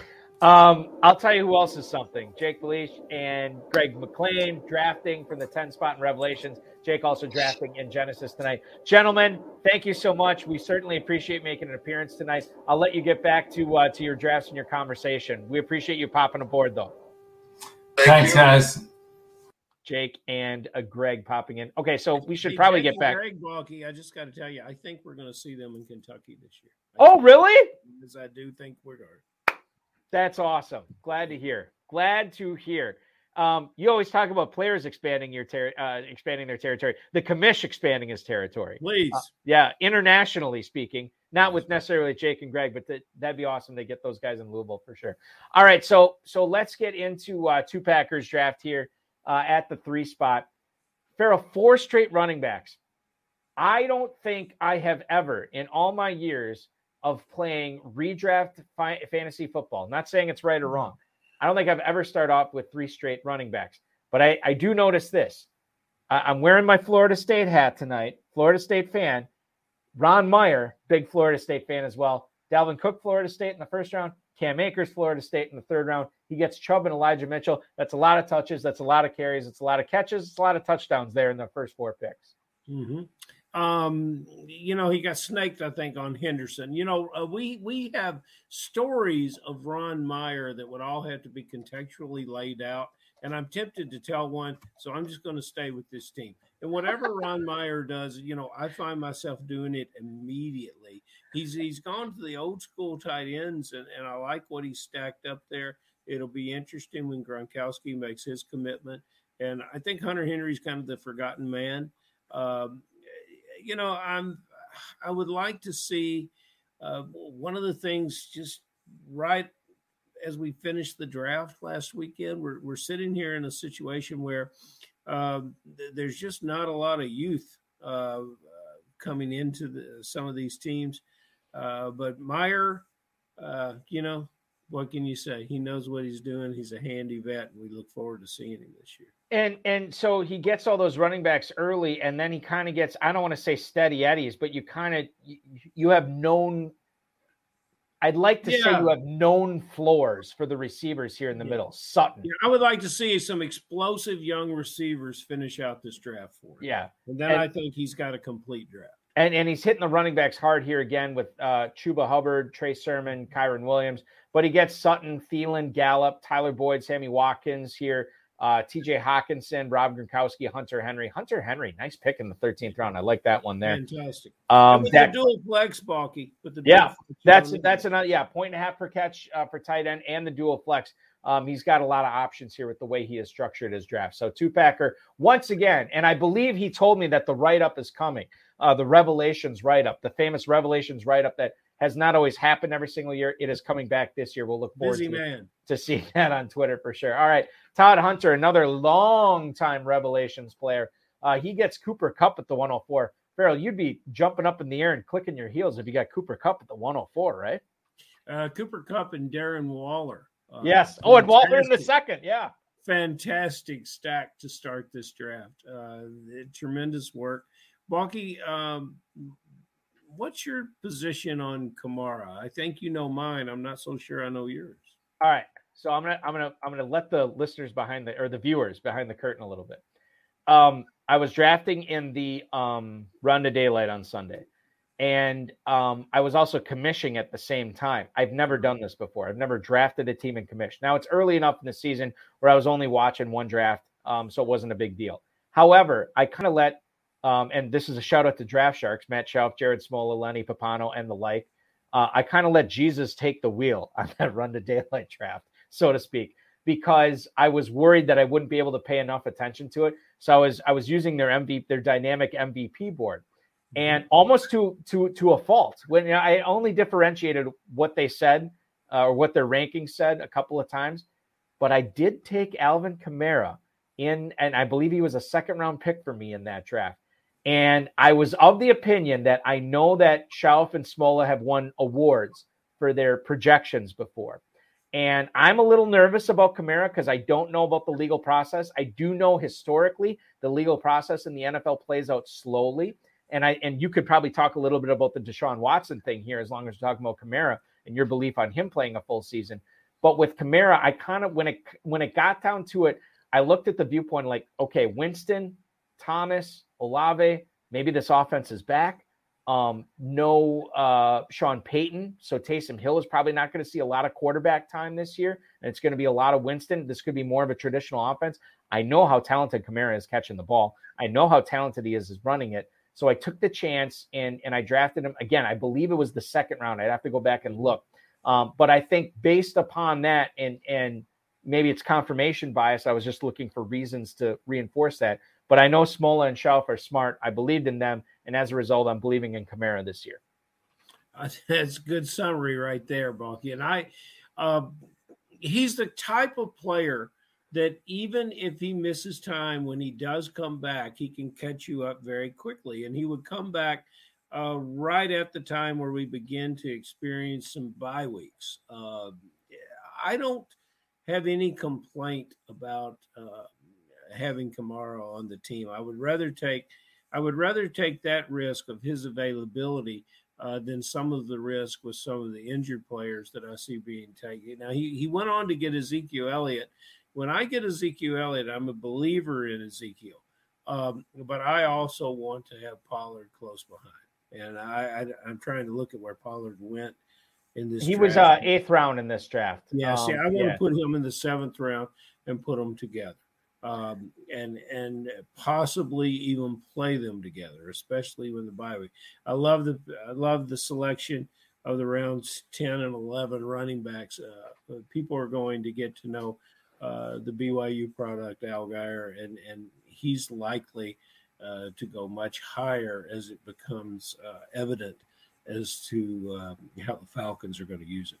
I feel like you've been talking about Allgaier since like March, like early March or February, Farrell. You know what? I really haven't, but he's the kind of player that you appreciate the more you like him. And we talked last week about when we did our show on Wednesday about how important landing spot is. Well, he's an example of one of the players that won the landing spot lottery. He goes into a team that will give him time and give him opportunity. He's the other running back. They just released Davis, and the other running back there in the backfield is a player that the oddly successful, as we said last year, Cordarrelle Patterson, a 31-year-old converted, wide receiver / player. So I like what's going on there. It's a youth movement there in Atlanta, and he will be one of the running backs that gets his opportunities quickly. Allgaier joining the long list of potential league winners as we talk about the mid-round running backs here going forward. You never know. And certainly Todd Hunter putting his stamp on Tyler Allgaier here in the 11th round. A couple of things I need to clear up from the YouTube chat. Number one, I was drafting in the KFFSC while I was commissioning in the FFPC. Was not drafting in the league I was commissioning in. Thank you, Biplab Mandel. So I just want to make that clear. And then the other thing too, Hudson Kern Reed Farrell, not impressed with the Revelations draft in comparison to the Genesis draft tonight. He's saying that mostly for entertainment purposes, but the gauntlet has been thrown down. Well, between there's no gauntlets left available once Biplab and Hudson Kern Reed break and take opposing sides. They've utilized all the gauntlet availability. It's a recession, depression kind of situation. I totally get it. Theo Greminger picking 5th tonight. Let's talk about his team in Revelations. So he gets Lamar Jackson in the 6th. Love it. Yep. Leonard Fournette, James Conner in rounds 2 and 3. He gets A.J. Dillon in the 7th, which I think that's a good pick. I can't rationally talk about the Packers apparently because I just love everybody there except for Sammy Watkins, obviously. Raheem Mostert, Kenyon Drake, Snoop Connor, all added to the backfield for Greminger here. Justin Jefferson, DJ Moore, Chris Godwin, Kadarius Toney, Rondale Moore, Jahan Dotson, the rookie there at wide receiver 58 in the 13th round. Albert Okuwepanam, Cole Kmet, Brevin Jordan are his tight ends. Farrell, I know you like Brevin Jordan for sure as his third tight end 27 in this draft. What's your prognosis? What do you think about Chris Godwin? How fast is he going to be back from that torn ACL that he suffered late in the 2021 season? Does that make him a good selection here at the 505 for Theo? That's the only reason he's available there, and I can live with it. I probably would not have I probably wouldn't have gone that way with some surefire receivers that went after him. However, it makes sense to me. He's a player that I admire greatly, and I hope he gets back on the field. What I notice about this team is one of my favorite players, Raheem Mostert, the one that can't stay healthy. If Mostert could, I really love the selection of the rookie Dehan. We haven't seen a Drake sighting. I love the Drake last year, and if he comes back healthy to an improved coaching situation with the Raiders, that's a good thing too. There's players here on this team that I would really like to have this drafter's explanation of and why he likes them in the way he does, because I'm missing some things here. He's coming up on the clock here in the 18th. Yep. Mm-hmm. But it's I don't really care for his tight end selection.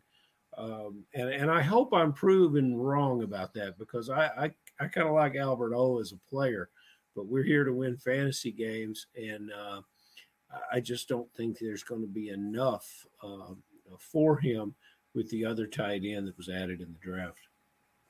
Tyler Beatty, what is it, Farrell? Tyler Beatty or Batty?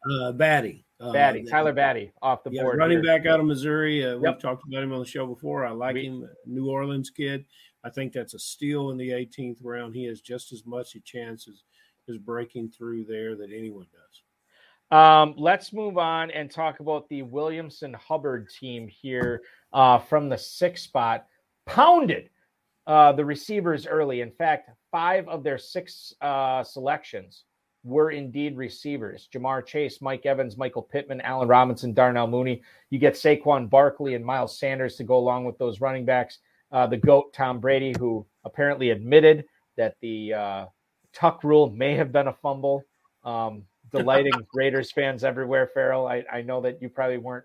I don't know how you felt about that, because you probably always thought that it was a fumble. And now you get the GOAT admitting, like, yeah, it might have been a fumble. Yeah. What year was that, Balky? Was it 2001? That sounds right. Does it go back that far? That was a very, very special day for me. And I watched that game and enjoyed it. Special day for you, right? Until that point. we're in the later rounds, and we can talk about what they've done later as well. I really love their rookie receiver, Tolbert, especially in the situation. There's another rookie receiver that they can put with their Darnell Mooney from the Bears. I'd like to see that. Robinson and Mooney separated in Chicago, but not here on this roster. You know what I think of Evans and Pittman. These guys know what they're doing, as all these drafters do. They got value in Carter. They probably know something about some of these running backs that I don't. I haven't heard a lot of commentary about Gainwell. Balky, you have anything to say about Gainwell? He goes in the 10th round here. Yeah, I mean, not Seems especially a little high to me, but yeah, he flashed. Well, I'll say this, and speaking of Fantasy Mojo, we're going to have him joining the program just in a little bit. But I'll say about Gainwell is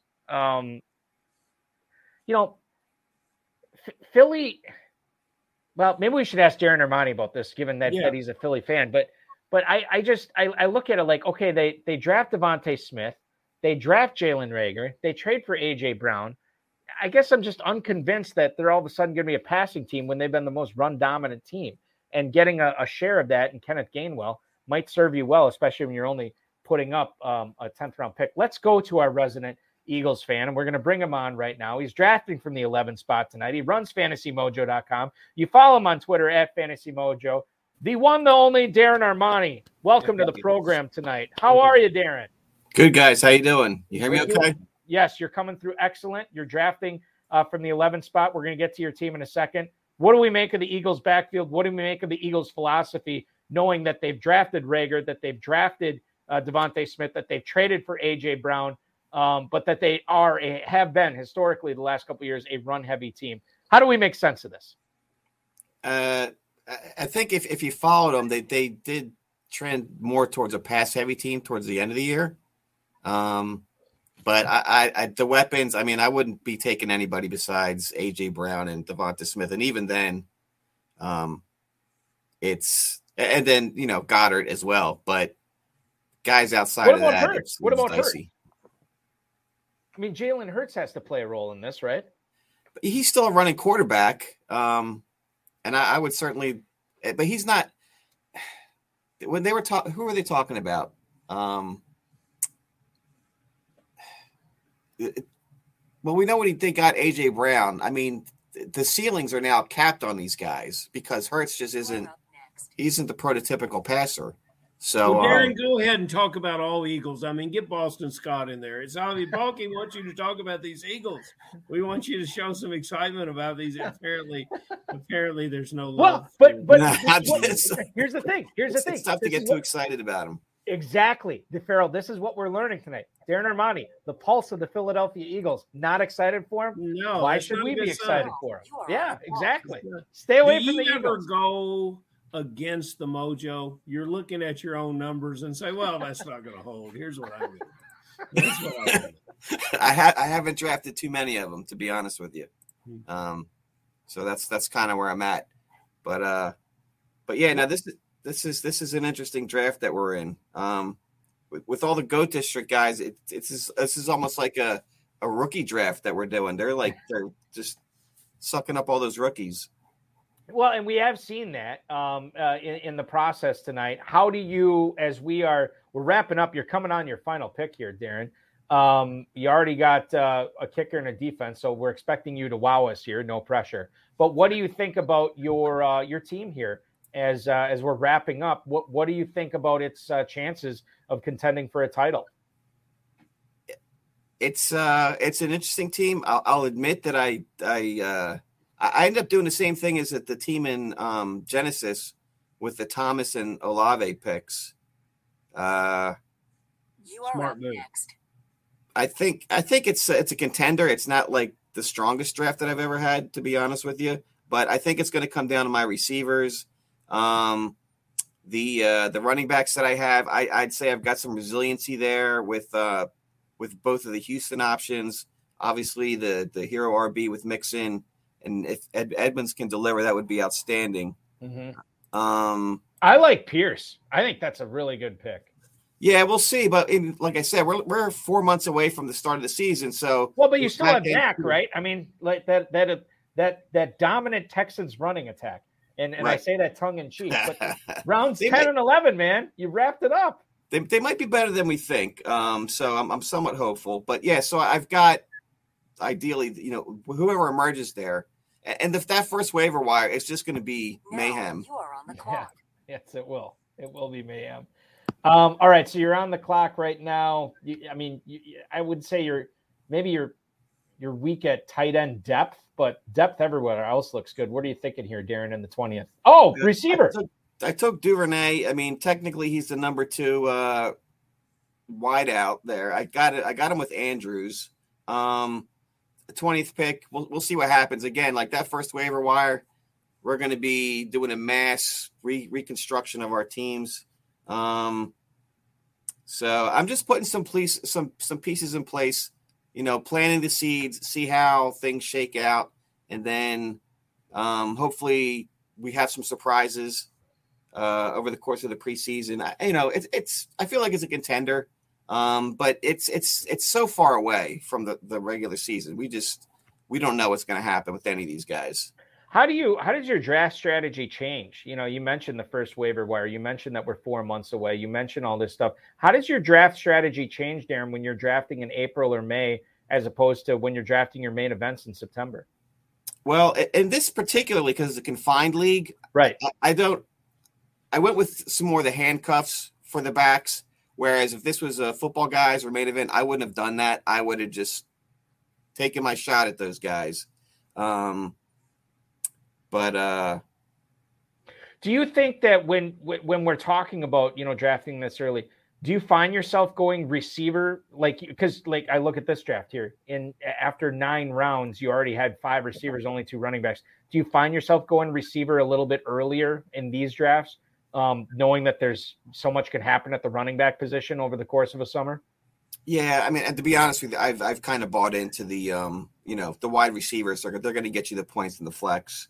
So I've sort of leaned towards that draft approach recently, and I'm surprised. Like 2-pack are going 4 running backs. That was crazy. Oh, the Scotch is flowing tonight. The Scotch. Yeah, the Scotch. He came out of the metaverse. He left the digital horses in the stable to come out and do a fantasy football draft. So. How does a guy like that who's been racing digital horses, how do you even get up for the Kentucky Derby tomorrow? I don't know. It's going to look weird. They're not going to be digitized, so I'm not sure if he'll be able to deal with that. Was that the biggest surprise for you in this draft, Darren? As you look at the draft board, only a couple of picks remaining here. Was that the biggest surprise? Was 2-packer going with all those running backs in the first 4 rounds, or was something else that stood out? At Schellenberg, you look at his draft, he goes rounds 4 through 10, all receivers. Yeah. I mean, that looks pretty good, but a lot of guys, they're taking the stabs. Like if I'm going against ADP, like I use the football guys ADP for this, but with this group, they're just getting their guys, and there was guys taken way ahead of probably where they should have. But that crowd, they're like a dynasty type mindset, so it doesn't surprise me. Couple of comments from the chat right now. Schellenberg, the defending champ of Revelations. The nicest thing I could say about my draft, thank God for the preseason waiver wire run to have a starting quarterback, as right now his only quarterback he drafted, Deshaun Watson. Farrell, we're going to ask you about that in a second. And then the other thing, 2-packer, thank God this draft is over. I need to get in some flash drafts in Zed. So he's already focusing on the digital horses. The final pick goes off the board. Laviska Shenault to Matthew Flagger, and he's already switched into digital horse mode. Darren, we certainly appreciate everything that you do at fantasymojo.com, at fantasymojo on Twitter. For the uninitiated, if somebody was going to check out fantasymojo.com and they're FFPC player, why should they subscribe? If you're playing FFPC and you don't subscribe, you'll be at a disadvantage because a good portion of FFPC players are using, the site, and especially like, for example, tomorrow dynasty drafts, we're going to have all the boards, all the ADP live. I'll be running the updates as the day progresses. Keep in touch. And then of course, the the Superflex Best Ball tournament that you just launched. I spent most of my day today getting ready for that. So as soon as those drafts hits, we'll have that data up there as well. Because that Superflex Best Ball Slim it's not as well known as some of the other formats. So I think people will, really want to see what the data looks like for those. And you could always jump in $35. I already did. I signed up. I wasn't specifically saying you. I was just saying to the viewers. I know you were going to jump in. I'm in there. That was no question. And I did one of Farrell's KFSC best balls too. We wrapped that up. There you go. Thank you, sir. We are keeping the seat warm for you in Kentucky. It will be right next to Ron Meyer, where he switches from Scotch to bourbon, and boy, do I have some stories about that. I will say about the Mojo that knowledge is power, and there is so much knowledge. I asked Balky, what's Daring got on it? What's Armani? What's the Mojo? And he shouts it out, but there's so much more information there that you can enlighten yourself. And it doesn't matter if you naturally you must be playing in the FFPC if you're serious about fantasy football business. But the information that you get, the knowledge that you get transfers to all drafts, and it leads you to success, whether it be in Kentucky or anywhere else you play. I don't know why you'd want to play anywhere else but those two places, but that's a whole nother thing. And we look forward to you coming down here and being part of it this year. And thank you, Darren, for that support. And thanks for chiming in, Darren. We appreciate you drafting. We appreciate you making an appearance tonight. Keep up all the great work. We'll continue checking out FantasyMojo.com. Andrew Schellenberg, the defending champion of Revelations. I'm quoting him. This is not me saying this. You are an effing moron to not subscribe. Luckily for me, there are still morons out there. Give Mojo more income. I support that 100%. I'm Eric Balkman, and I approve this message. Darren, thank you so much. I know you got a busy weekend ahead of you, dude. Thanks so much for everything you do. All right, guys. See you. Darren Armani at Fantasy Mojo on Twitter, FantasyMojo.com. Make sure you are subscribing. Speaking of Andrew Schellenberg, let's get into his squad at the 7th spot. I don't want to say he's got dynasty fever going on, but let's count the rookies here, Farrell. Breece Hall, Treylon Burks, Garrett Wilson, Zamir White, Pierre Strong, Isaiah Pacheco. These are and I'll tell you this. I drafted in the KFFSC pre-draft. I had a bunch of rookies on my team. Post-draft, didn't get as many. And I don't know if that's just because I wanted to take the chances pre-draft to see where these guys would land or what have you. But I definitely had fewer rookies in the post-draft selections that I've had as opposed to pre. What do you make of all the rookies on Clutch Like Shelley's team here? Well, I like this in this format because he's taking a shot as to how they'll develop, and then he'll go fill out with veterans that he feels that he can get early. If he sours on these guys, he can go to the waiver wire and he can get some veteran players early, or he can get another batch of rookies. I got 3 here. I cannot see Greg Dulich being drafted at tight end here, and that would have been a fantastic pick. The 2 other wide receivers that are being left off the boards here that should be chosen, in my mind, is Velus Jones, the new Chicago Bear, and the 5th round pick, Khalil Shakir, who can do practically everything. And based on where he is going and who he is going to be lining up with, Crowder is a fantastic veteran receiver, but Shakir is the kind of player that they won't keep on the bench all year long. And those are just 3 guys who played excellent ball in college and have impressed in their college or in their NFL prep work and walked to it. And I noticed that Wan'Dale Robinson from Kentucky win in this draft, and that's a fantastic New York Giant. There's some great things happening with the young players, and last year there were some receivers that went after the 3rd round. There was very, very little production. This is a different kind of year with different types of players, much more depth at certain offensive skill positions, and a big pool of players. So I think you can afford to take some risk on the rookies, and that's what they've done. And of course, there they are, sitting right there, dead center in the draft in the number 9 position. They have Chase Claypool, which guarantees them success. Not a championship, mind you, but success. We're going to get into Chris Flint's choices in a second here from the 8th spot. But Farrell, I just want to let you know that the Dizzle has posted in the chat room your Vegas trip with him is booked from June 26th through the 30th. He also added the hashtag 26ers are welcome. So if any of the 26ers want to travel out, hang out with the Dizzle and the commissioner, 26th through the 30th, they will be out in Vegas. So that's good stuff there. Chris Flint, let's get into his squad here from the 8-hole. Kyler Murray and Trevor Lawrence, okay, fine at quarterback. Najee Harris, David Montgomery, Josh Jacobs, Tony Pollard, Brian Robinson, Keontae Ingram at running back.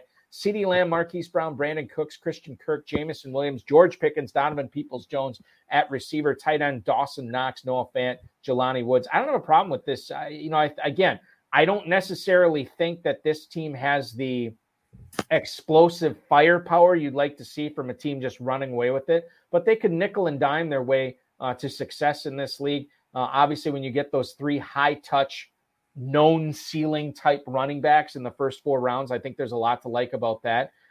Jamison Williams, Christian Kirk, explosive receivers that you're getting in the mid rounds.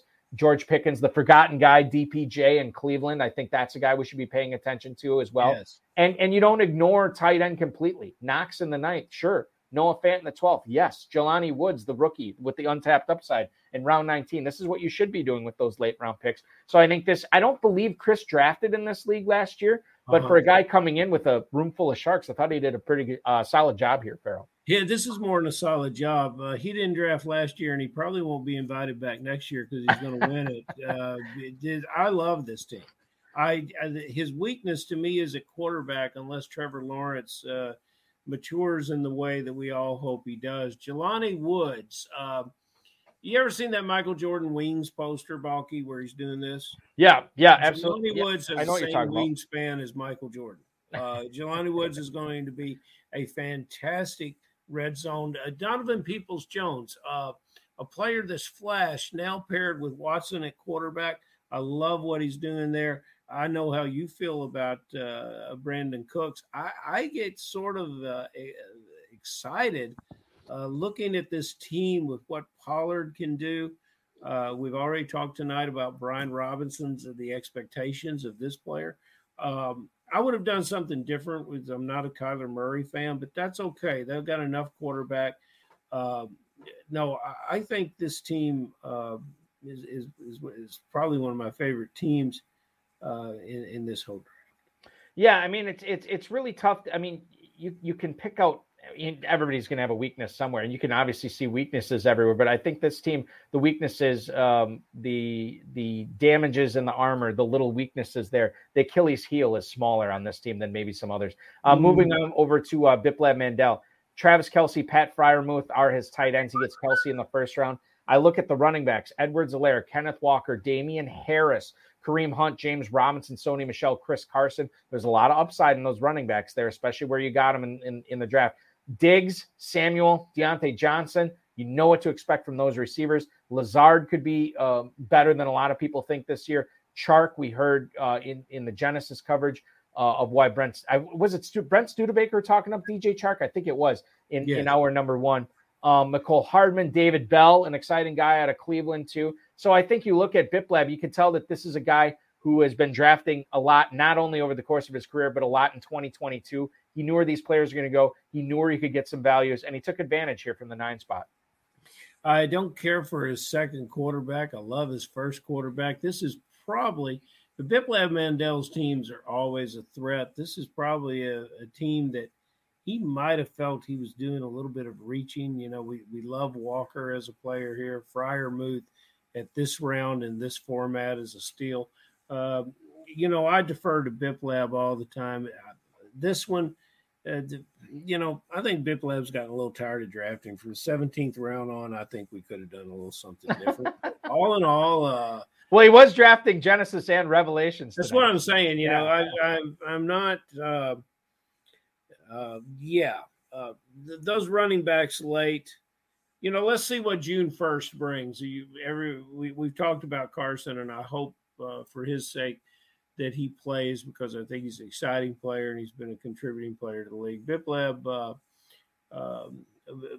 has had better runs, but Biplab doesn't have to be his best to win. No, he doesn't. That's true. And by the way, the defending champ of Genesis, Hudson Reeve, has already commented in the YouTube chat that he actually likes Biplab Mandel's Genesis team. So we're singing the praise of his Revelations team. Maybe Genesis is actually the stronger one tonight. But, these will not be the only two strong teams that Biplab Mandel drafts this year.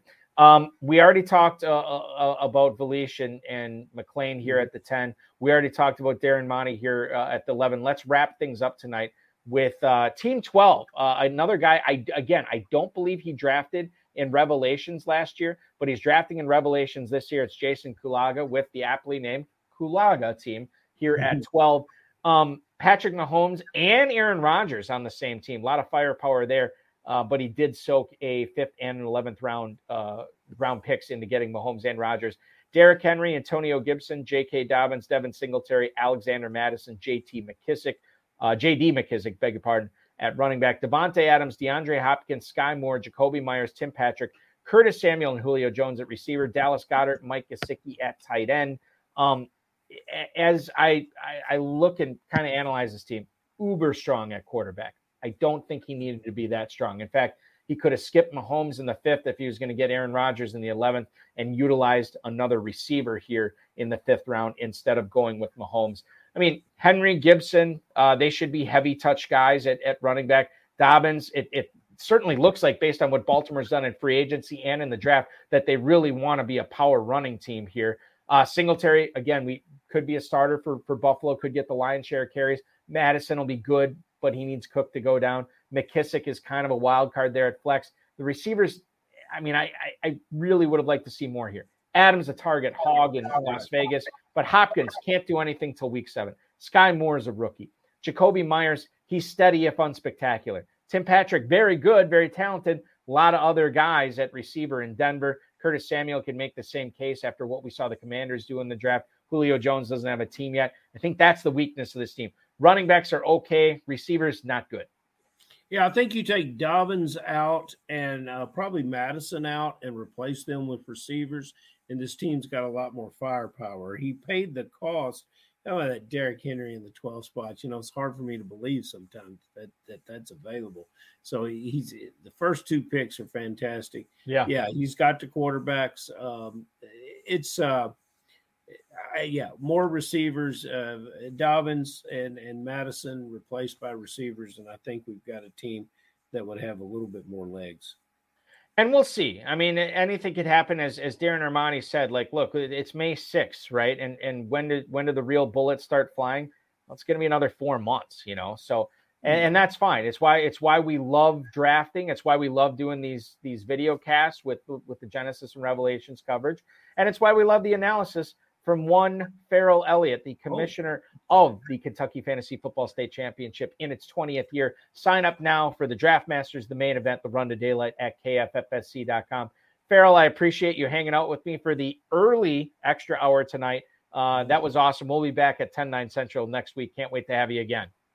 Thank you, Balky, and good luck to everyone. This is fun drafts. Yeah, they were a lot of fun. We will talk to you again next Friday, Farrell. And for everybody else who tuned in tonight on YouTube, I want to thank you because, and it seemed like the feedback that we got in YouTube for a lot of people, this is their first YouTube show that they're watching with the High Stakes Fantasy Football Hour. A lot of the feedback's been good. We saw a lot of great drafters tonight come on and make their picks live. And I do want to thank Brent Studebaker, Rob Marshall, Jake Valish, Greg McLean, Darren Armani, of course, Farrell Elliott, the FFPC, Rob Bryce, and of course, each and every one of you for tuning in or streaming this later.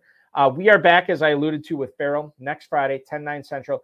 5-time FFPC Dynasty winner, J.U. Tronky. So I know we're kind of in redraft season, but I wanted to get Jay on to get his thoughts on the rookie draft or the rookie drafts that'll be taking place in the FFPC tomorrow. Good luck to you if you're participating in those, and sort of how the NFL draft shakes out for both dynasty and redraft purposes. We'll talk with Jay about that next week. Remember, The Superflex Best Ball Tournament is live, $10,000 grand prize, only a $35 entry fee. The FFPC Best Ball Tournament grand prize has been doubled this year, $200,000, and the prize pool nearly doubled as well, well over $1 million. There are Dynasty startups available. Not only rookie drafts going on tomorrow, but we're going to have plenty of Dynasty startups available for you over the course of the next few months. The early bird promo is active, not only in the Football Guys Players Championship, where if you sign up before June 30th and draft before July 15th, you get a free $35 team credit added to your account. And the FFPC main event early bird promo active. You want to take your shot at $1 million? Do it now before the end of the month. You'll not only save $100 off your first team, you'll save $500 off each additional team, and you'll be entered into the Pros versus Joes drawing, so you can draft against some of the best in the business in the FFPC and in the industry to take your shot at a free FFPC main event team in 2023. Plenty of slow, live, sit and goes going on as far as the best ball options, the slims, so on and so forth at myffpc.com. And don't forget about the Run to Daylight Championship, the KFFSC main event, and the Draft Masters at kffsc.com. Happy Mother's Day to everybody out there. And of course, your Mother's Day weekend starts now.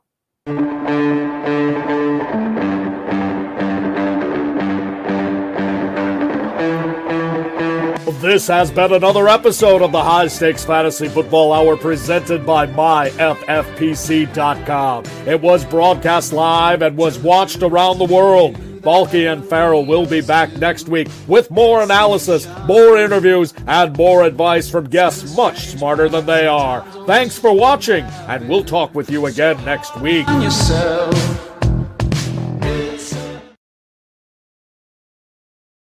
Before I sign off for the evening, ladies and gentlemen, I do want to wish a happy Mother's Day, not only to my mother-in-law, but to my mother. Thank you for everything you've done. And of course, my wife, Mrs. Balky, who I think we alluded to this last week, still recovering from some surgery. She's doing well. It's just been a slow process, tough surgery to come back from. She's doing well. Love you, honey. I know you are fast asleep and not watching this, but I still want to show you this later. Thanks so much for listening, everybody. We will be back 10/9 Central next week with J.U. Chonky. Hey guys, it is Ryan. I'm not sure if you know this about me, but I'm a bit of a fun fanatic when I can. I like to work, but I like fun too. It's a thing. And now the truth is out there. I can tell you about my favorite place to have fun. Chumba Casino. They have hundreds of social casino style games to choose from with new games released each week. You can play for free anytime, anywhere. And each day brings a new chance to collect daily bonuses. So join me in the fun. Sign up now at ChumbaCasino.com. No purchase necessary. VGW Group. Void where prohibited by law. See terms and conditions. 18+.